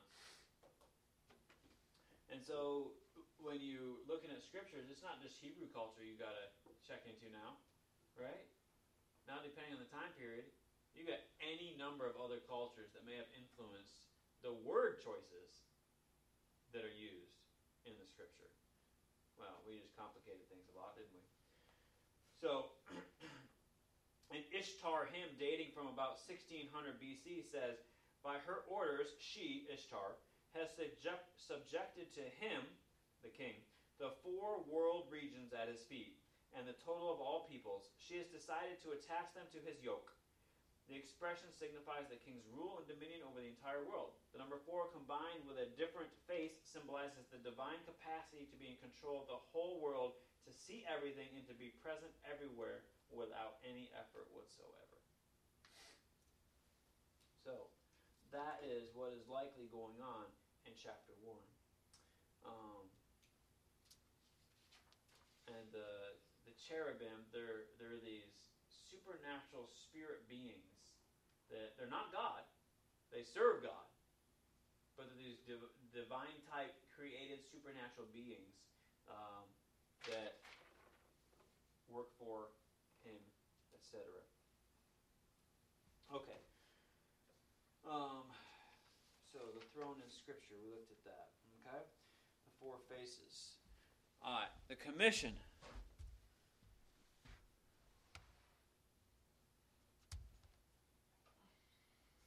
Alright, in chapters 2 and 3.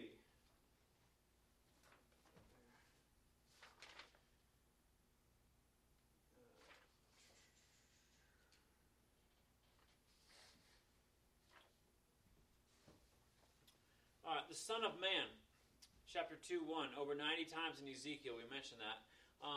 Contrary to the use in Daniel, the only other use where it is used of Christ. Okay? The watchman, okay, that's the picture in the bottom right corner, all right? An ancient watchman in an ancient city looking for marauders or enemy attacks or et cetera, right?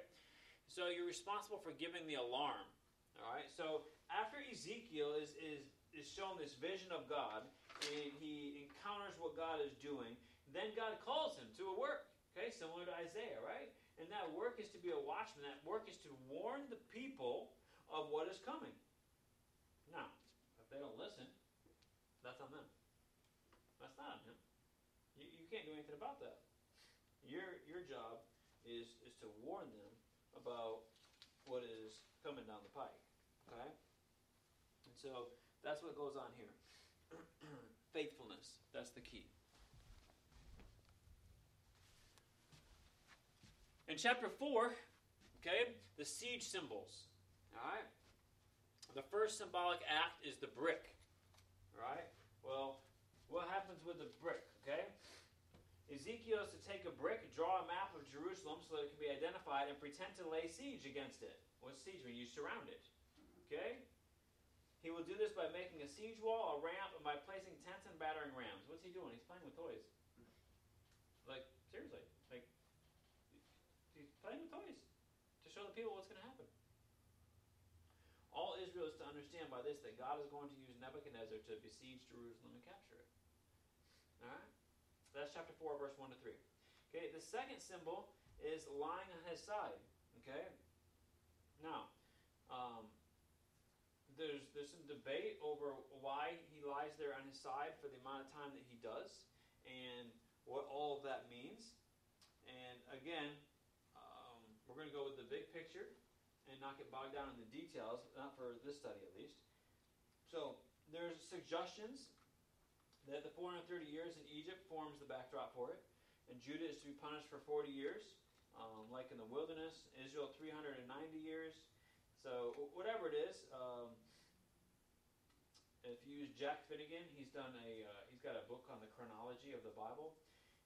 His data, there's approximately 445 days between Vision 1 and Vision 2, which is chapter 1, verse 1, and chapter 8, verse 1. So, anyways, that's the second symbol, okay? The laying down. And the people are going to be punished, all right? That's the point of it. The third symbolic act is eating rationed food in chapter 4, 9 to 17. The lack of food is illustrated by taking certain staples and making bread from them and eating them for 390 days. He is to take scales so as to ration the food to 20 shekels a day. The water is likewise limited, and barley cakes are to be baked over human excrement. Okay, this latter aspect will symbolize that the Jews are going to eat unclean food in captivity. When Ezekiel protests about the non-kosher cooking fuel, see, this is interesting. Why does God order him to use a non-kosher, unclean method, right? It's like that's outside the normal thing. Well, that makes no sense. He allows him to use cow dung instead. So, the first of these illustrations represents the fact that the food will be limited during the siege. Okay? You know that during the time period of the kings, people had gotten so desperate that they were eating their own children. Okay? There's I think, 2 stories in the book of Kings where that takes place. There's one where this woman says, today we eat your baby and tomorrow we'll eat mine. And the ladies agree. She said, okay. So they ate her baby this day. And tomorrow comes around and the other woman's like, okay, where's your baby? And she's like, no, we're not doing that. So it's like, what? You agreed. Think about this. This is how bad the situation got. The fourth symbolic act is the cutting of the hair in chapter 5, 1 to 12. The conclusion of the siege is illustrated by what Ezekiel does with his hair. Ezekiel is to shave his head and his face with a sharp sword. Okay? I hope you're good. Can you use a blade good? The hair will then be divided into 3 parts. One part he burns, one part he cuts with a sword, and one part he scatters to the wind waving a sword. A few he puts on the edges of his clothes, and some he throws in the fire. The reason for the judgment, he says, is that God had selected them, Israel, to be the center of the nations. But Israel rebelled and rejected God's ordinances and statutes. They're worse than the nations around them. Therefore, God is judging them. The siege is going to be terrible. Fathers eating sons, etc. And many will be scattered. God will not spare them because they have practiced idolatry in his sanctuary, which is going to be kind of the next section he's going to talk about. All right. And this is the result is that God's anger will be satisfied through this. All right. Y'all still with me? Time's flying, isn't it? It's almost 1 o'clock already. Well, we're on slide, we're on 66 out of 96. Not bad, right? All right. Y'all want a break? Yes. Yeah. You got it.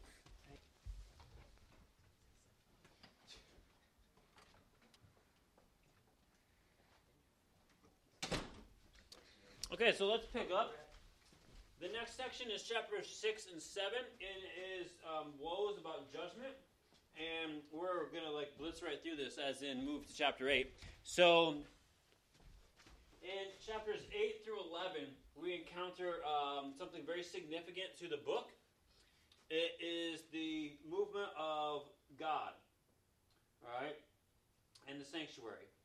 Yahweh himself would become the true temple. In 11:16, he says, "Therefore say, this is what the Lord God says. Though I sent them far away among the nations and scattered them among the countries, yet for a little while I have been a sanctuary for them in the countries where they have gone." So, even though he scattered them there, he will be their sanctuary where they have gone. So the idea that the only sanctuary and temple is in Jerusalem and now we're scattered so we don't have one is not valid. Okay? Now, so with that being said, okay, this is vision number 2, okay, chapters 8 through 11.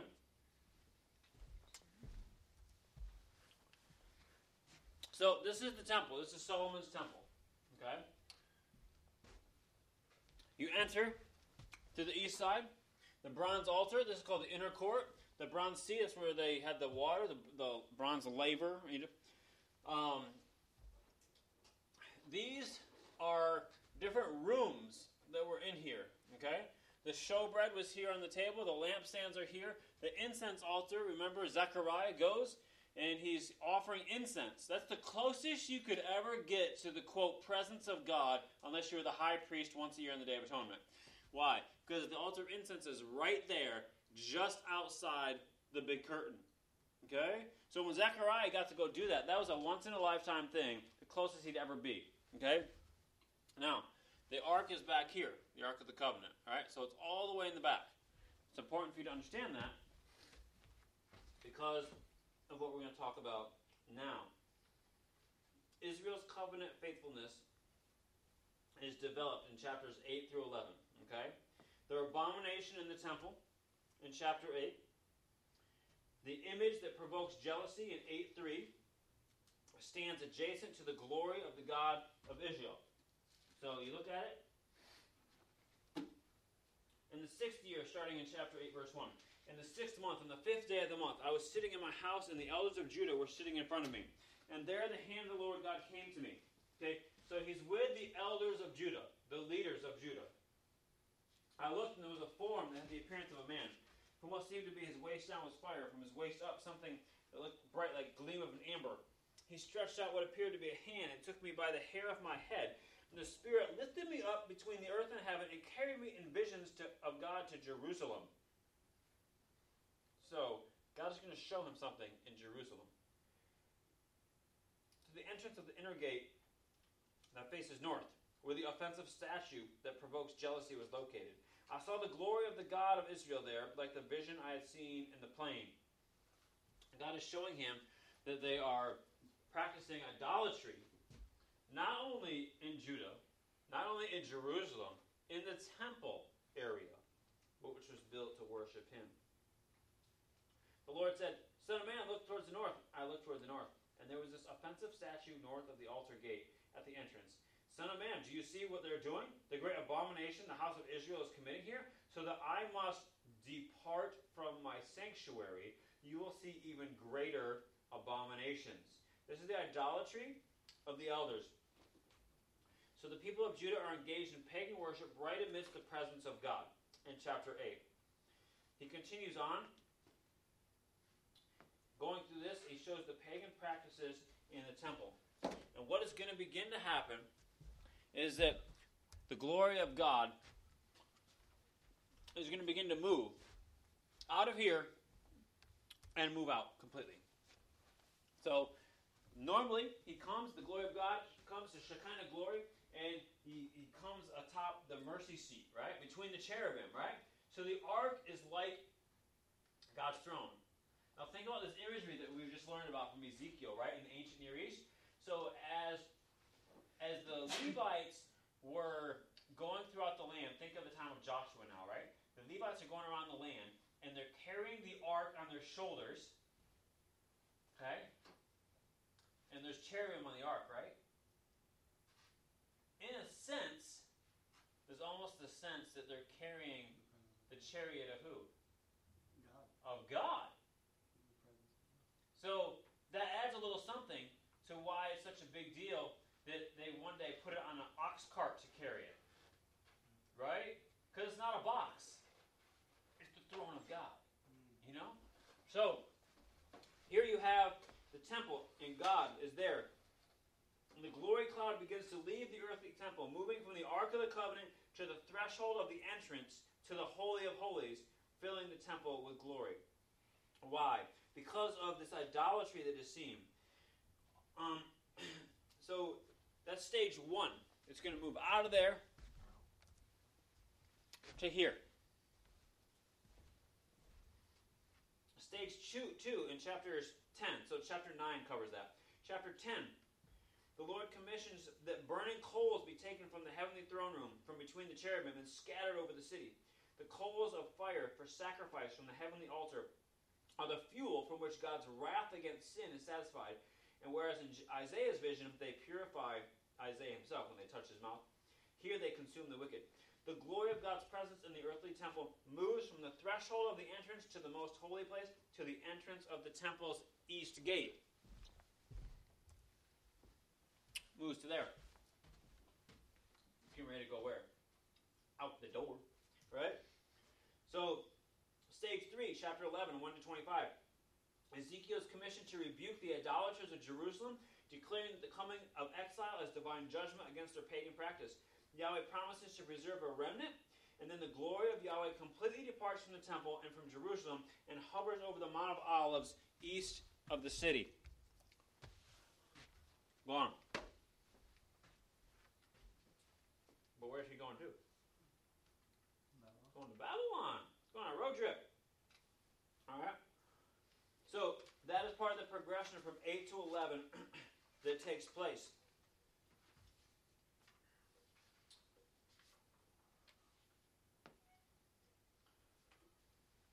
This idea of cherubim that we've talked about as guardians, and it's related to the temple. If you connect that with the imagery of Eden, and the idea that Eden was the original temple, then you continue to expound upon this idea of how all these pieces kind of fit together, and the temple, throne room, etc. All right, so the new Davidic kingdom in chapter 17, okay? Ezekiel 17 is an allegory of the cedar in Lebanon, which is David's house, okay, with an indictment of the last person on the throne from him, Zedekiah, who relied on Egypt rather than on Yahweh. But in this indictment, a tender shoot is going to grow to overtake all the other trees, the trees representing the kingdoms of the world, and a new world ruler will come from humble origins, which lines up with Isaiah 7:14, Isaiah 9:6, Isaiah 11:1, and Micah 4:1. Okay, so this humble servant, okay, this new ruler, but he's going to rule over all the trees, but not trees, kingdoms, right? And 17. In chapter 18, you see the responsibility of individuals of each generation. So, okay, your parents were wicked, okay, that's fine, but you need to meet God, all right? In chapter 19, you see a review of the kingship, what has happened with the kings. And in chapter 20, you see salvation history being reviewed. And then in chapters 21 to 23, the fall of Jerusalem and the threat of the fall of Jerusalem, and the rightful king in chapter 21. Okay? Amidst the message of destruction of Jerusalem, the temple and the land, the priesthood, all that, there would be one to come in the future. Okay? And this is the promise that is talked about in the rightful king.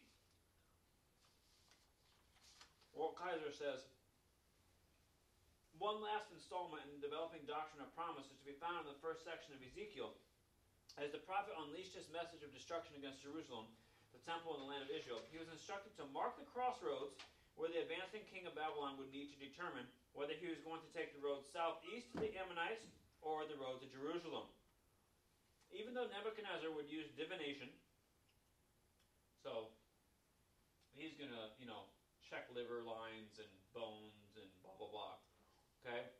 But Ezekiel is saying, he thinks he's doing that, but I'm actually determining it through his pagan usage of that. Okay? As for the wicked Davidic prince Zedekiah, he should remove his crown, and the high priest should remove his mitre. For the kingdom and the priesthood, as experienced up to that point in Israel's history, would be abolished and would suffer an interruption for a time.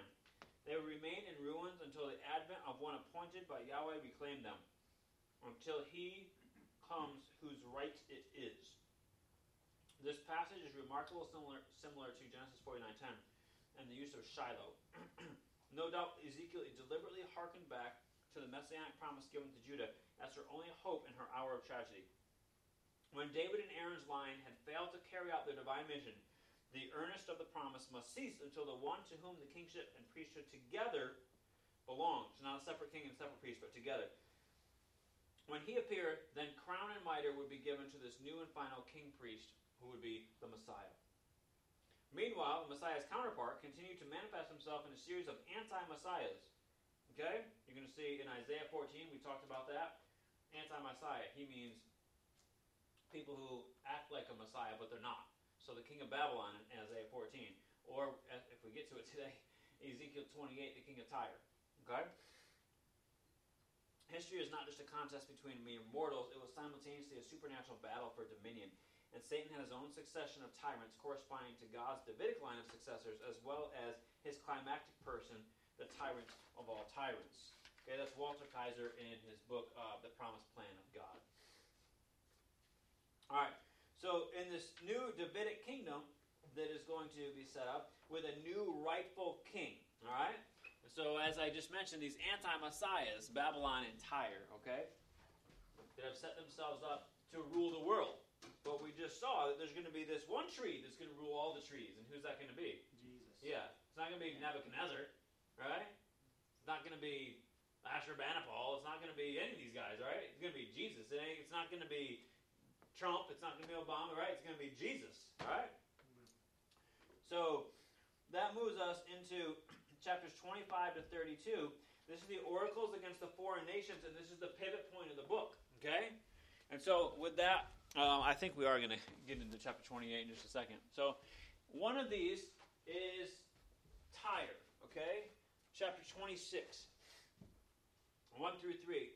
In the 11th year, on the first day of the month, the word of the Lord came to me. Son of man, because Tyre said about Jerusalem, good, the gateway to the peoples is shattered. She has been turned over to me. I will be filled now that she lies in ruins. Therefore, this is what the Lord says. See, I am against you, Tyre. I will raise up many nations against you, just as the sea raises its waves. You know, there's a principle in the Bible that tells us not to rejoice over other people's evil and misfortunes, right? Okay, well, he just did this, right? So, it was like, oh, good. The way is paved for us to come in and take over. And God says, not so quick, okay? And so, Tyre's over here on the coast side, okay? Jerusalem's down here. Tyre's up here. Now, geographically, if you zoom in, okay, you see that actually Tyre juts out, okay? You have this section that juts out here. From an aerial view from the top, it looks more like that. But if you go up and you look at what that would be like up there, you'll see that Tyre is on a rocky island about a half mile off the coast, surrounded by massive walls rising 150 feet. Considered invincible. Nebuchadnezzar tried for 13 years to take it. Never did. Well, guess who comes in and takes it? Alexander the Great. In a 7-month siege. What Nebuchadnezzar couldn't do in 13 years, Alexander does in 7 months. Which, for him, was still a long time. The demolished ruins of the mainland were used as rubble to make a causeway across the water. Then he confiscated ships, because Alex didn't have a fleet of ships. So he confiscated ships from Sidon and Byblos to hamper the fleet of Tyre. Tyre had a great navy. So he took out the mainland and built a causeway with the rubble. Then he got ships from Sidon and took them to go up against the ships of Tyre. And then there was an area of the wall that was a little bit weaker, and so his third prong on this was to then attack the wall. As the infantry came through the causeway, the ships held Tyre's fleet at bay, and then the rest of the fleets breached the weakened walls on the southern wall. Tyre fell on July 29, 332 BC. Now, so this is, we just jumped forward, right? A whole bunch of years. So I'm telling you how the prophecy about Tyre from Ezekiel, a couple hundred years later, gets fulfilled. Thousands were killed. 30,000 survivors were sold into slavery. 2,000 troops were crucified. The ancient Tyre, located on on that little section that juts out. Okay? And so it takes a while before they get their due, but they'll get their due. Okay? Now, the next slide up here depicts the fortress, and you can see that it's viewed as being up kind of high, and it's this impregnable thing. And what you have here is actually they're paying tribute money, but for them to get their tribute money paid over to the Assyrians, they got to get in their boats and take it down and go. So they bring it to the mainland. All right, so that's Tyre. And Greece, okay, so Alexander comes in from Greece, and you can see, so Tyre is way over here. So that's how that's going to go down. In 26, we continue talking about Tyre, all right? And he says, they will destroy the walls of Tyre and demolish her towers. I will scrape the soil from her and turn her into a bare rock. She will become a place in the sea to spread nets, for I have spoken. This is the declaration of the Lord God. She will become plunder for the nations, and her villages on the mainland will be slaughtered by the sword. Then they will know what? That I am Yahweh. For this is what the Lord God says. See, I am about to bring the king Nebuchadnezzar of Babylon, king of kings, against Tyre from the north, with horses and chariots and cavalry and a vast company of troops. He will slaughter your villages on the mainland with the sword. He will set up siege works against you, and will build a ramp and raise a wall of shields against you. He will direct the blows of his battering rams against your walls, and tear down your towers with his iron tools. His horses will be so numerous that their dust will cover you. When he enters your gates as an army enters a breached city, your walls will shake from the noise of the cavalry, the wagons, and the chariots. Can you imagine? I mean, we don't live in this day and age. We don't even understand warfare, right? Unless you've been in the military, like you have no idea about warfare. So go back to what I said earlier about these places being like 40 or 50 acres, you know? Probably half of the campus that you're sitting on. And these hundreds of horses and chariots are just streaming in. I mean, it is. It's going to be noisy. They're clamoring. The thunder of them. You think of a herd of elephants, you know, or camels, right? The Midianites had the camels, right? The first camel cavalry was the Midianites, and they're fast. Imagine these guys coming in with all their soldiers, their chariots. Trample all your streets with the hooves of his horses. He'll slaughter your people with the sword, and your mighty pillars will fall to the ground. They will take your wealth as spoil and plunder your merchandise. They will demolish your walls and tear down your beautiful homes. Then they will throw your stones, your timber, and soil to the water. So, this is what God is going to do to the arrogant, proud nation of Tyre. The same thing that he said, basically, that he was going to do to the arrogant Babylon. The same thing that happens, I think in chapter, 7 in Daniel, that he does to Nebuchadnezzar, to humble Nebuchadnezzar, because he thinks that he's literally, I mean, it says here the King of Kings. Well, Nebuchadnezzar took that a little too far. He's not the King of Kings. He's the King of little kings, right? But he's not the King of Kings, right? And so God had to humble him. All right. Now you get to chapter 28 of Ezekiel. Yeah. Just real quick. So you said Alexander or somebody conquered Tyre. Yeah. But in 26:7, the Lord says, I'm going to bring King Nebuchadnezzar of Babylon. Which he did. And Nebuchadnezzar sieged it for 13 years. So notice, first off, he said in the mainland. So there's the mainland, and then there's that part that juts out that was like a fortress. So Nebuchadnezzar did, and for 13 years he laid siege. He never did capture the island part. The mainland part, he did. Which is why they're sending out their tribute money to the mainland. Gotcha. Thank you. Yeah. Let's see here. So Ezekiel 28. So Ezekiel 28 is a parallel passage to Isaiah 14 that people oftentimes think deal with Satan and the fall of Satan. I don't think it does, but a lot of people do. It's a common view. All right. The closest common view to that is that it's about the real king of Tyre, but behind him are spiritual forces, Satan. Okay. And so there's this backstory that behind the evil human king, is the evil, spiritual Satan king, that would be a little more accurate in my opinion. And then some people just think it's completely not about the king of Tyre. And I don't think there's any validity really for that. Because the whole chapter is about Tyre. So, anyways, chapter 28, which Mike Heiser, he works at Logos, and he's big on, I've mentioned him before to some of you guys, the Divine Council. He's got a website with, I think, 3,000 or 4,000 different articles. Like, he is the king of knowing about Divine Council. Doesn't mean he's right, but he's the king of, like, the compilation of it all. So he's got a couple of books that came out in the last couple of years. The Unseen Realm and Supernatural something. One's like a academic, and the other's easier read. They're both on the same topic. Anyways, my point in all that is that he argues that there's definitely some spiritual aspects behind. So he kind of holds to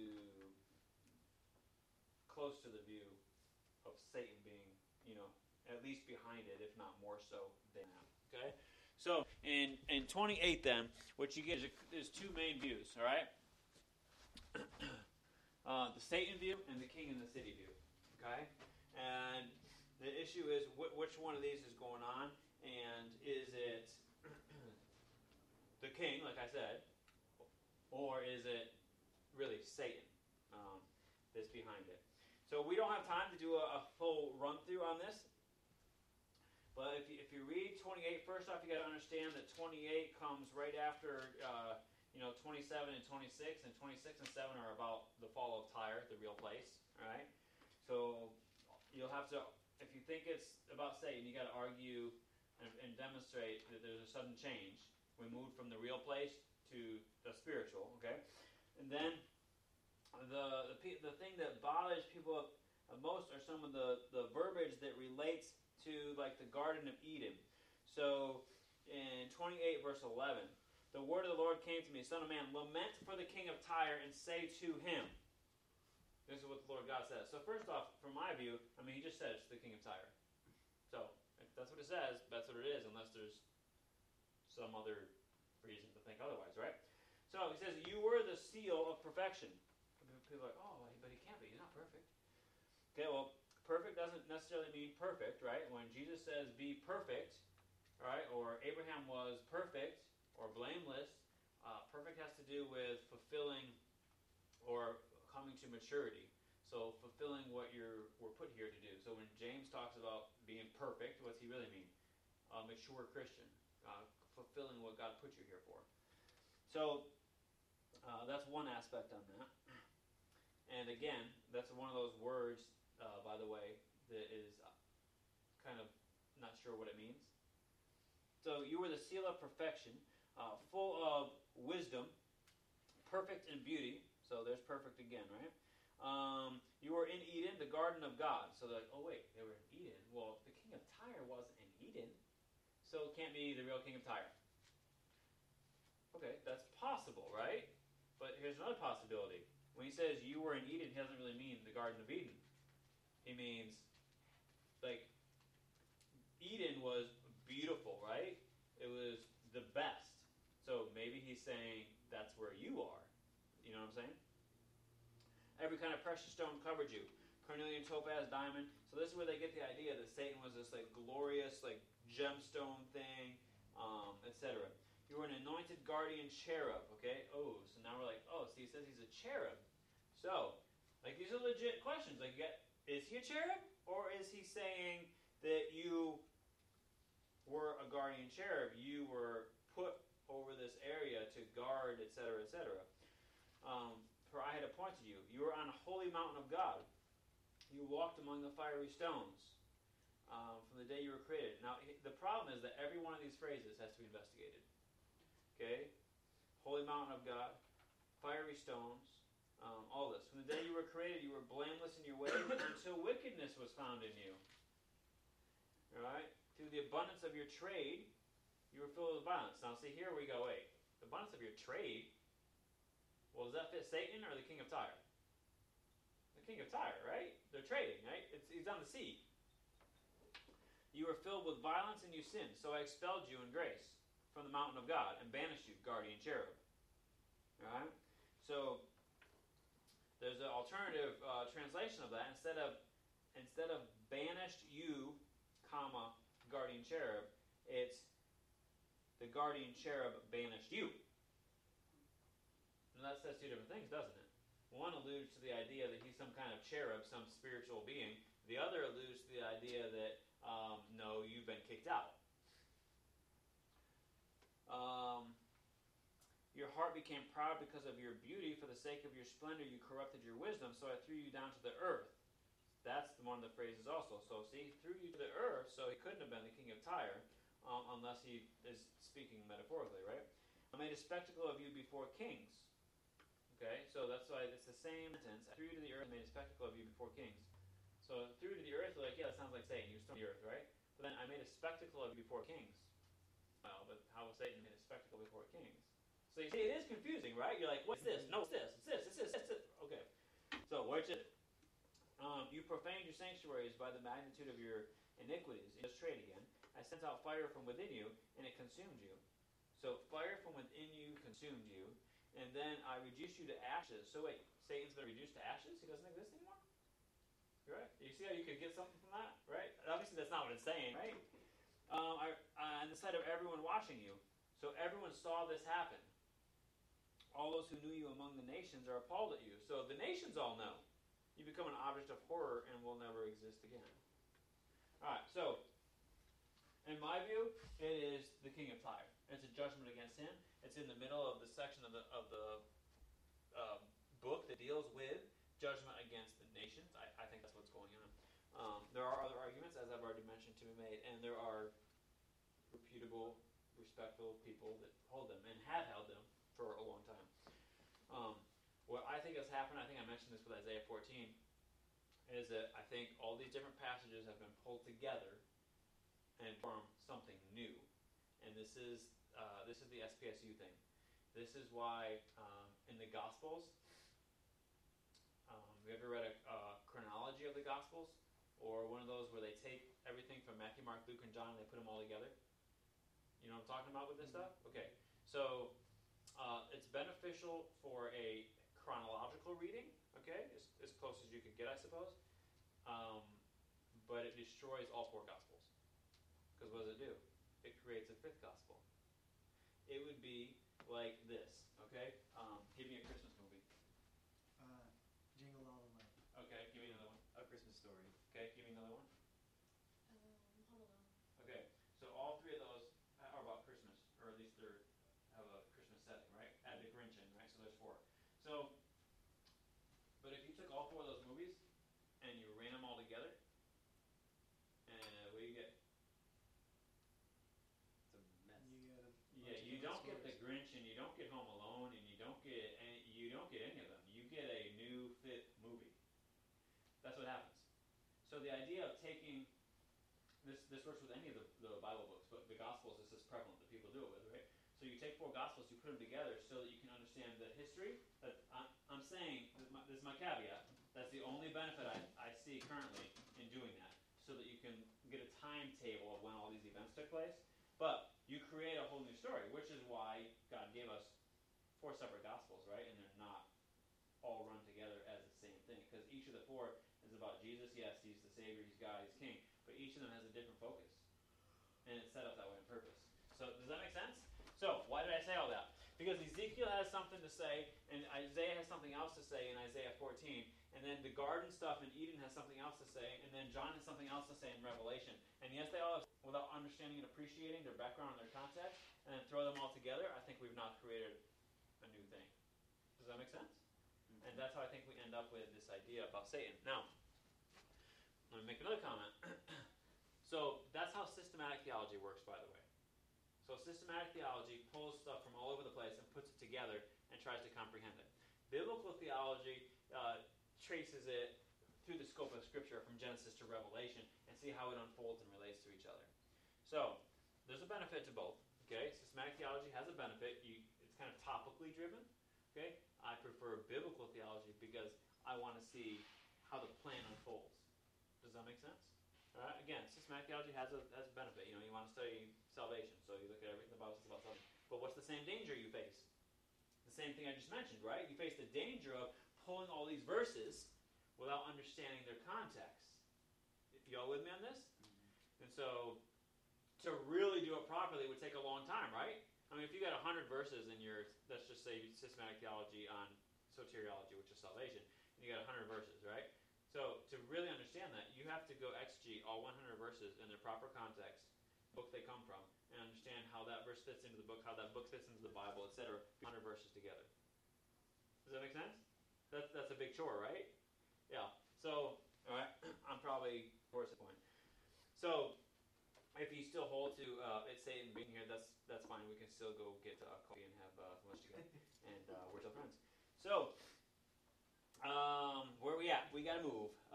So that's Tyre in chapter 28. All right, and you might be getting tired. So,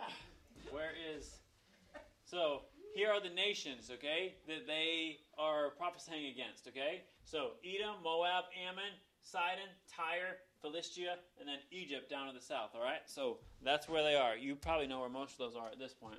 The Good Shepherd imagery in chapter 34, okay? The benevolent ruler that was trusted to lead. He's going to gather the scattered, all right? You can see all these references. John 10, Jesus picks up on the Good Shepherd. I am the Good Shepherd. Well, where does he get that idea from? Old Testament, all right?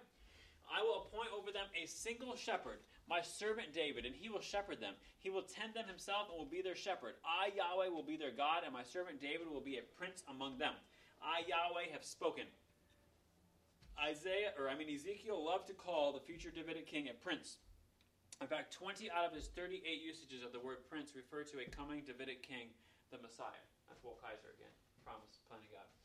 So, this whole Good Shepherd imagery that is going on. In chapter 34, verses 11 and following, for this is what the Lord God says, I myself will search for my flock, and I will look for them, as a shepherd looks for his sheep on the day he is among his scattered flock. So I will look for my flock.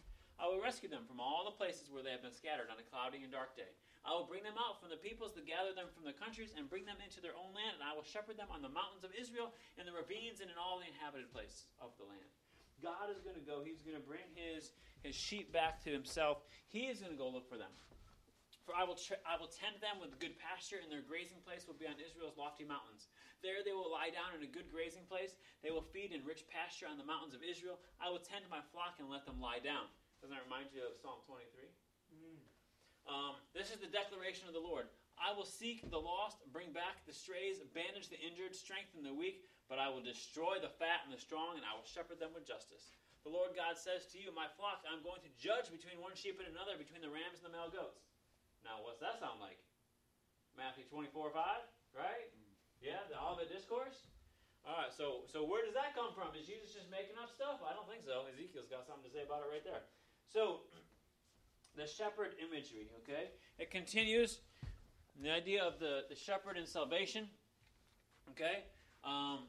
What does he say? I will sprinkle clean water, you will be clean. I will cleanse you from all your idols. I'll give you a new heart of flesh, your stone heart will be removed. I'll put my spirit in you and cause you to walk in my statutes and observe my ordinance. That last one should ring a bell with Jeremiah 31, right? New covenant, new heart, which is imagery that comes through in Ezekiel is as well. The shepherds follows right on the heels. Looks like this is actually out of order. It should have been before. With the new cleansing and birth in chapter 36. Similar in scope to Jeremiah's new covenant is Ezekiel's depiction and foreshadowing of John 3:10. When Jesus has a conversation with Nicodemus, says you must be born again, right? What are you talking about? Are you a leader of the Jewish people and you don't know what it means? We're like, well, why would he know what it means? I mean, it's kind of strange. Except for the fact that Ezekiel talked about it in Ezekiel 36. And Nicodemus was supposed to be an expert in the law, the Bible. Here Ezekiel promised that Yahweh, for the sake of his holy name, would vindicate Israel by regathering them to their own land from all the countries. Thus, through Israel, all the nations of the earth would acknowledge that God had performed what he had promised, and his holy reputation and character would remain untarnished.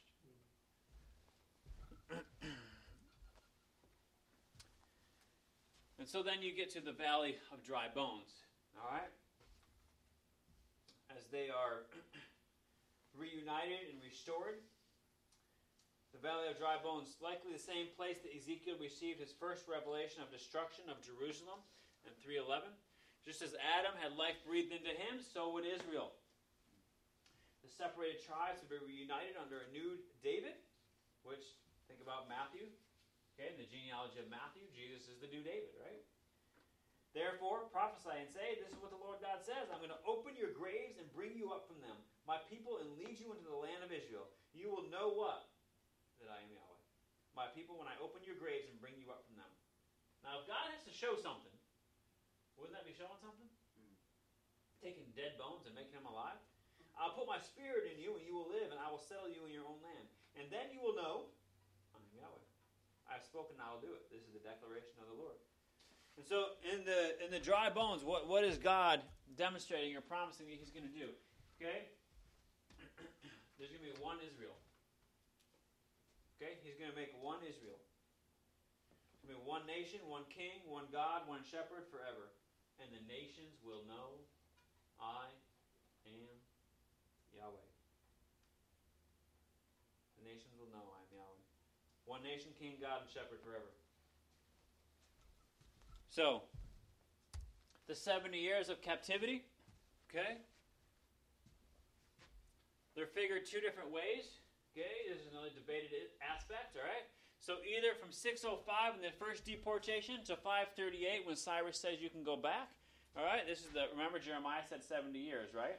So Ezekiel is covering this time period. So when does it end? Or from the third deportation in 586 when the temple was taken down to 515 when the temple is completed. Okay, two different ways that people arrive at the 70 years, all right? We don't have time to discuss which is more accurate or either way. The point is, God said 70 years you'd be there, and they were there 70 years. Now, Gog and Magog. Okay, this is another highly debated passage of Scripture that we aren't even going to really attempt to do anything with, okay? There's an attack by Gog on Israel, who is living in peace, okay, in unprotected towns as a result of chapters 34 to 37. What exactly happens, who and where, is open to lots of debate and speculation. And so we're not going to enter into that right now. It's really hard to figure out what's going on with that. And the main point, okay, is that there's an attack on Israel while they're living in peace and unprotected settlements. All right? And so we're going to move right on from that. If this was like a prophecy class, and then I guess we'd have to spend some more time on it. But we're pretty much running out of time. In fact, we're so much out of time that we're not even going to watch the videos that go with it. So, because I need to finish in like 12 minutes. So I will post the videos. There's actually two of them, which means they're close to 20 minutes between the two of them, okay? But I'll post the links for you so you can watch those if you want them. I assume you maybe want them. I don't know. I think they're cool. But to read the scriptures for Ezekiel gives you a good overview of the whole thing. All right? So, 70 years of captivity to the Gog and Magog. And then you go to final things in chapters 40 to 48. Okay? And so as part of the final things, we're going to see Ezekiel's vision. And you can compare Ezekiel's vision with the vision that John has in Revelation with the New Jerusalem. Okay? So Ezekiel is taken in the vision to a high mountain. John is carried in the Spirit to a great and a high mountain. A man uses a rod to measure the dimensions of the temple. An angel in John's Revelation measures the city with a rod. The entire temple area is a perfect square. The entire city is a perfect cubit. The presence of the glory of the Lord enters the temple. There's no need of a sun or a moon because the Lord illuminates the city. No foreigner is admitted. Nothing unclean and no unbeliever is allowed. A river of water flows out. A river of water of life comes from the throne of God. Let me make one quick comment on that last one. The Bible Project people have a great little video on, I think it's on holiness. It takes this idea that you saw in Ezekiel 47 about this river coming out. okay, and this river that comes out in John's Revelation, and it traces that through the Bible, biblical theology stuff, okay? And it shows how those are connected and what God's been doing all along. I'm trying to bring all the nations to Him. Did you notice when you were reading this about what should have sounded familiar with the trees of life on the banks of the river, and this river of life and all this? That comes from where? Garden of Eden. And then it's in Ezekiel, right, kind of in the middle of the Bible, and then it's in Revelation, the end of the Bible, all right? So this is picking up on that temple imagery and what God's doing with the whole world. All right, there is a total of 12 gates around the city. There's 12 gates to the city in Revelation, and the name of the city is The Lord is There, and the throne of God shall be there. So you look at these, and there's no way this is accidental, right? So there's a connection between what's going on at the end of Ezekiel and what God is doing. So Ezekiel chapter 43 says, "The glory of the Lord entered the temple by way of the gate that faced east, and the Spirit lifted me up and brought me to the inner court, and the glory of the Lord filled the temple." And so as Ezekiel moves to finish out his book, chapters 40 to 48, he's basically implementing the plan of chapter 37, 24 to 28. The climax of all this, God dwelling with His people. I've probably said that before in here, but the Bible is about God dwelling with His people in the place that He's created, in His presence. God's people and God's place and God's presence. That's the Bible. God's people and God's place and God's presence. You could add living in God's power. So, that's what Ezekiel is teaching us. Chapter 40 and 40 to 43 is about this future temple. 44 to 46 is the rules of access to the temple and the activity that goes on in the temple. 47 and 48 deals with the apportionment of the land to the people, and the idea of a cosmic world mountain that everybody is going to see this from. I think I have this right here. There's a new tribal allotment. What do you notice in contrast to the arrangement of the tribes that you've seen previously? It's more organized. Yeah, they're all just like a band, aren't they? Unlike what they were before. There's also a reorganization of them. You know, the 12 tribes come from Jacob's 2 wives and 2 concubines, right? So the concubine children are at the bottom. The wives are at the top in this new layout. And you'll also notice that right in the middle here, where Jerusalem is, it says the portion of the prince. And so in this vision of Ezekiel, where he's got the whole world knowing that Yahweh is God, all the nations coming, and all of Israel reunited and brought back together under one God, back in the place they're supposed to be, centered around God, God being their temple. And so this book that began with this judgment, okay, and them being cast out, hurled out of Jerusalem, ends with them being brought back together by God Himself with this restored hope. And so the east gate is then locked because God is never going to leave again.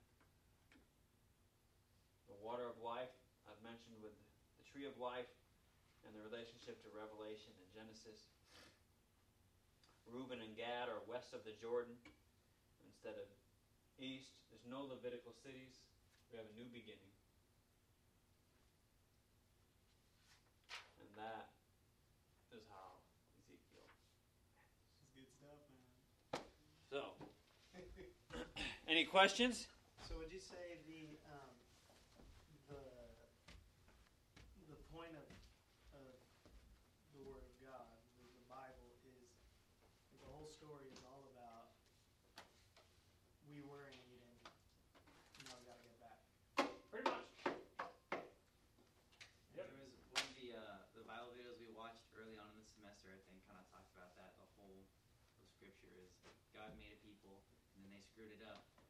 God can Yeah. go back to him. Was that the holy video? Did I show you the holy video? I don't know if it was the holy video. I remember they drew God as like a man, an old man with a beard. I remember that, but I don't remember. I don't think it was the holy video. I think it's called Holy or Holiness, and I think it actually focuses on Isaiah, or it uses that as a springboard. But then it goes back to this whole temple imagery thing. It has the river of life coming out, and then in the video, the river of life expands, so it like covers the whole earth, and then, anyways, it connects in Genesis and the prophets and Revelation. So Bible Project people have some really good stuff. Right. So makes me jealous. But they got good Bible and theology skills, and obviously they got some good media and whatnot skills too, video and artistic and all that stuff. So, all right, that's it for us until after spring break.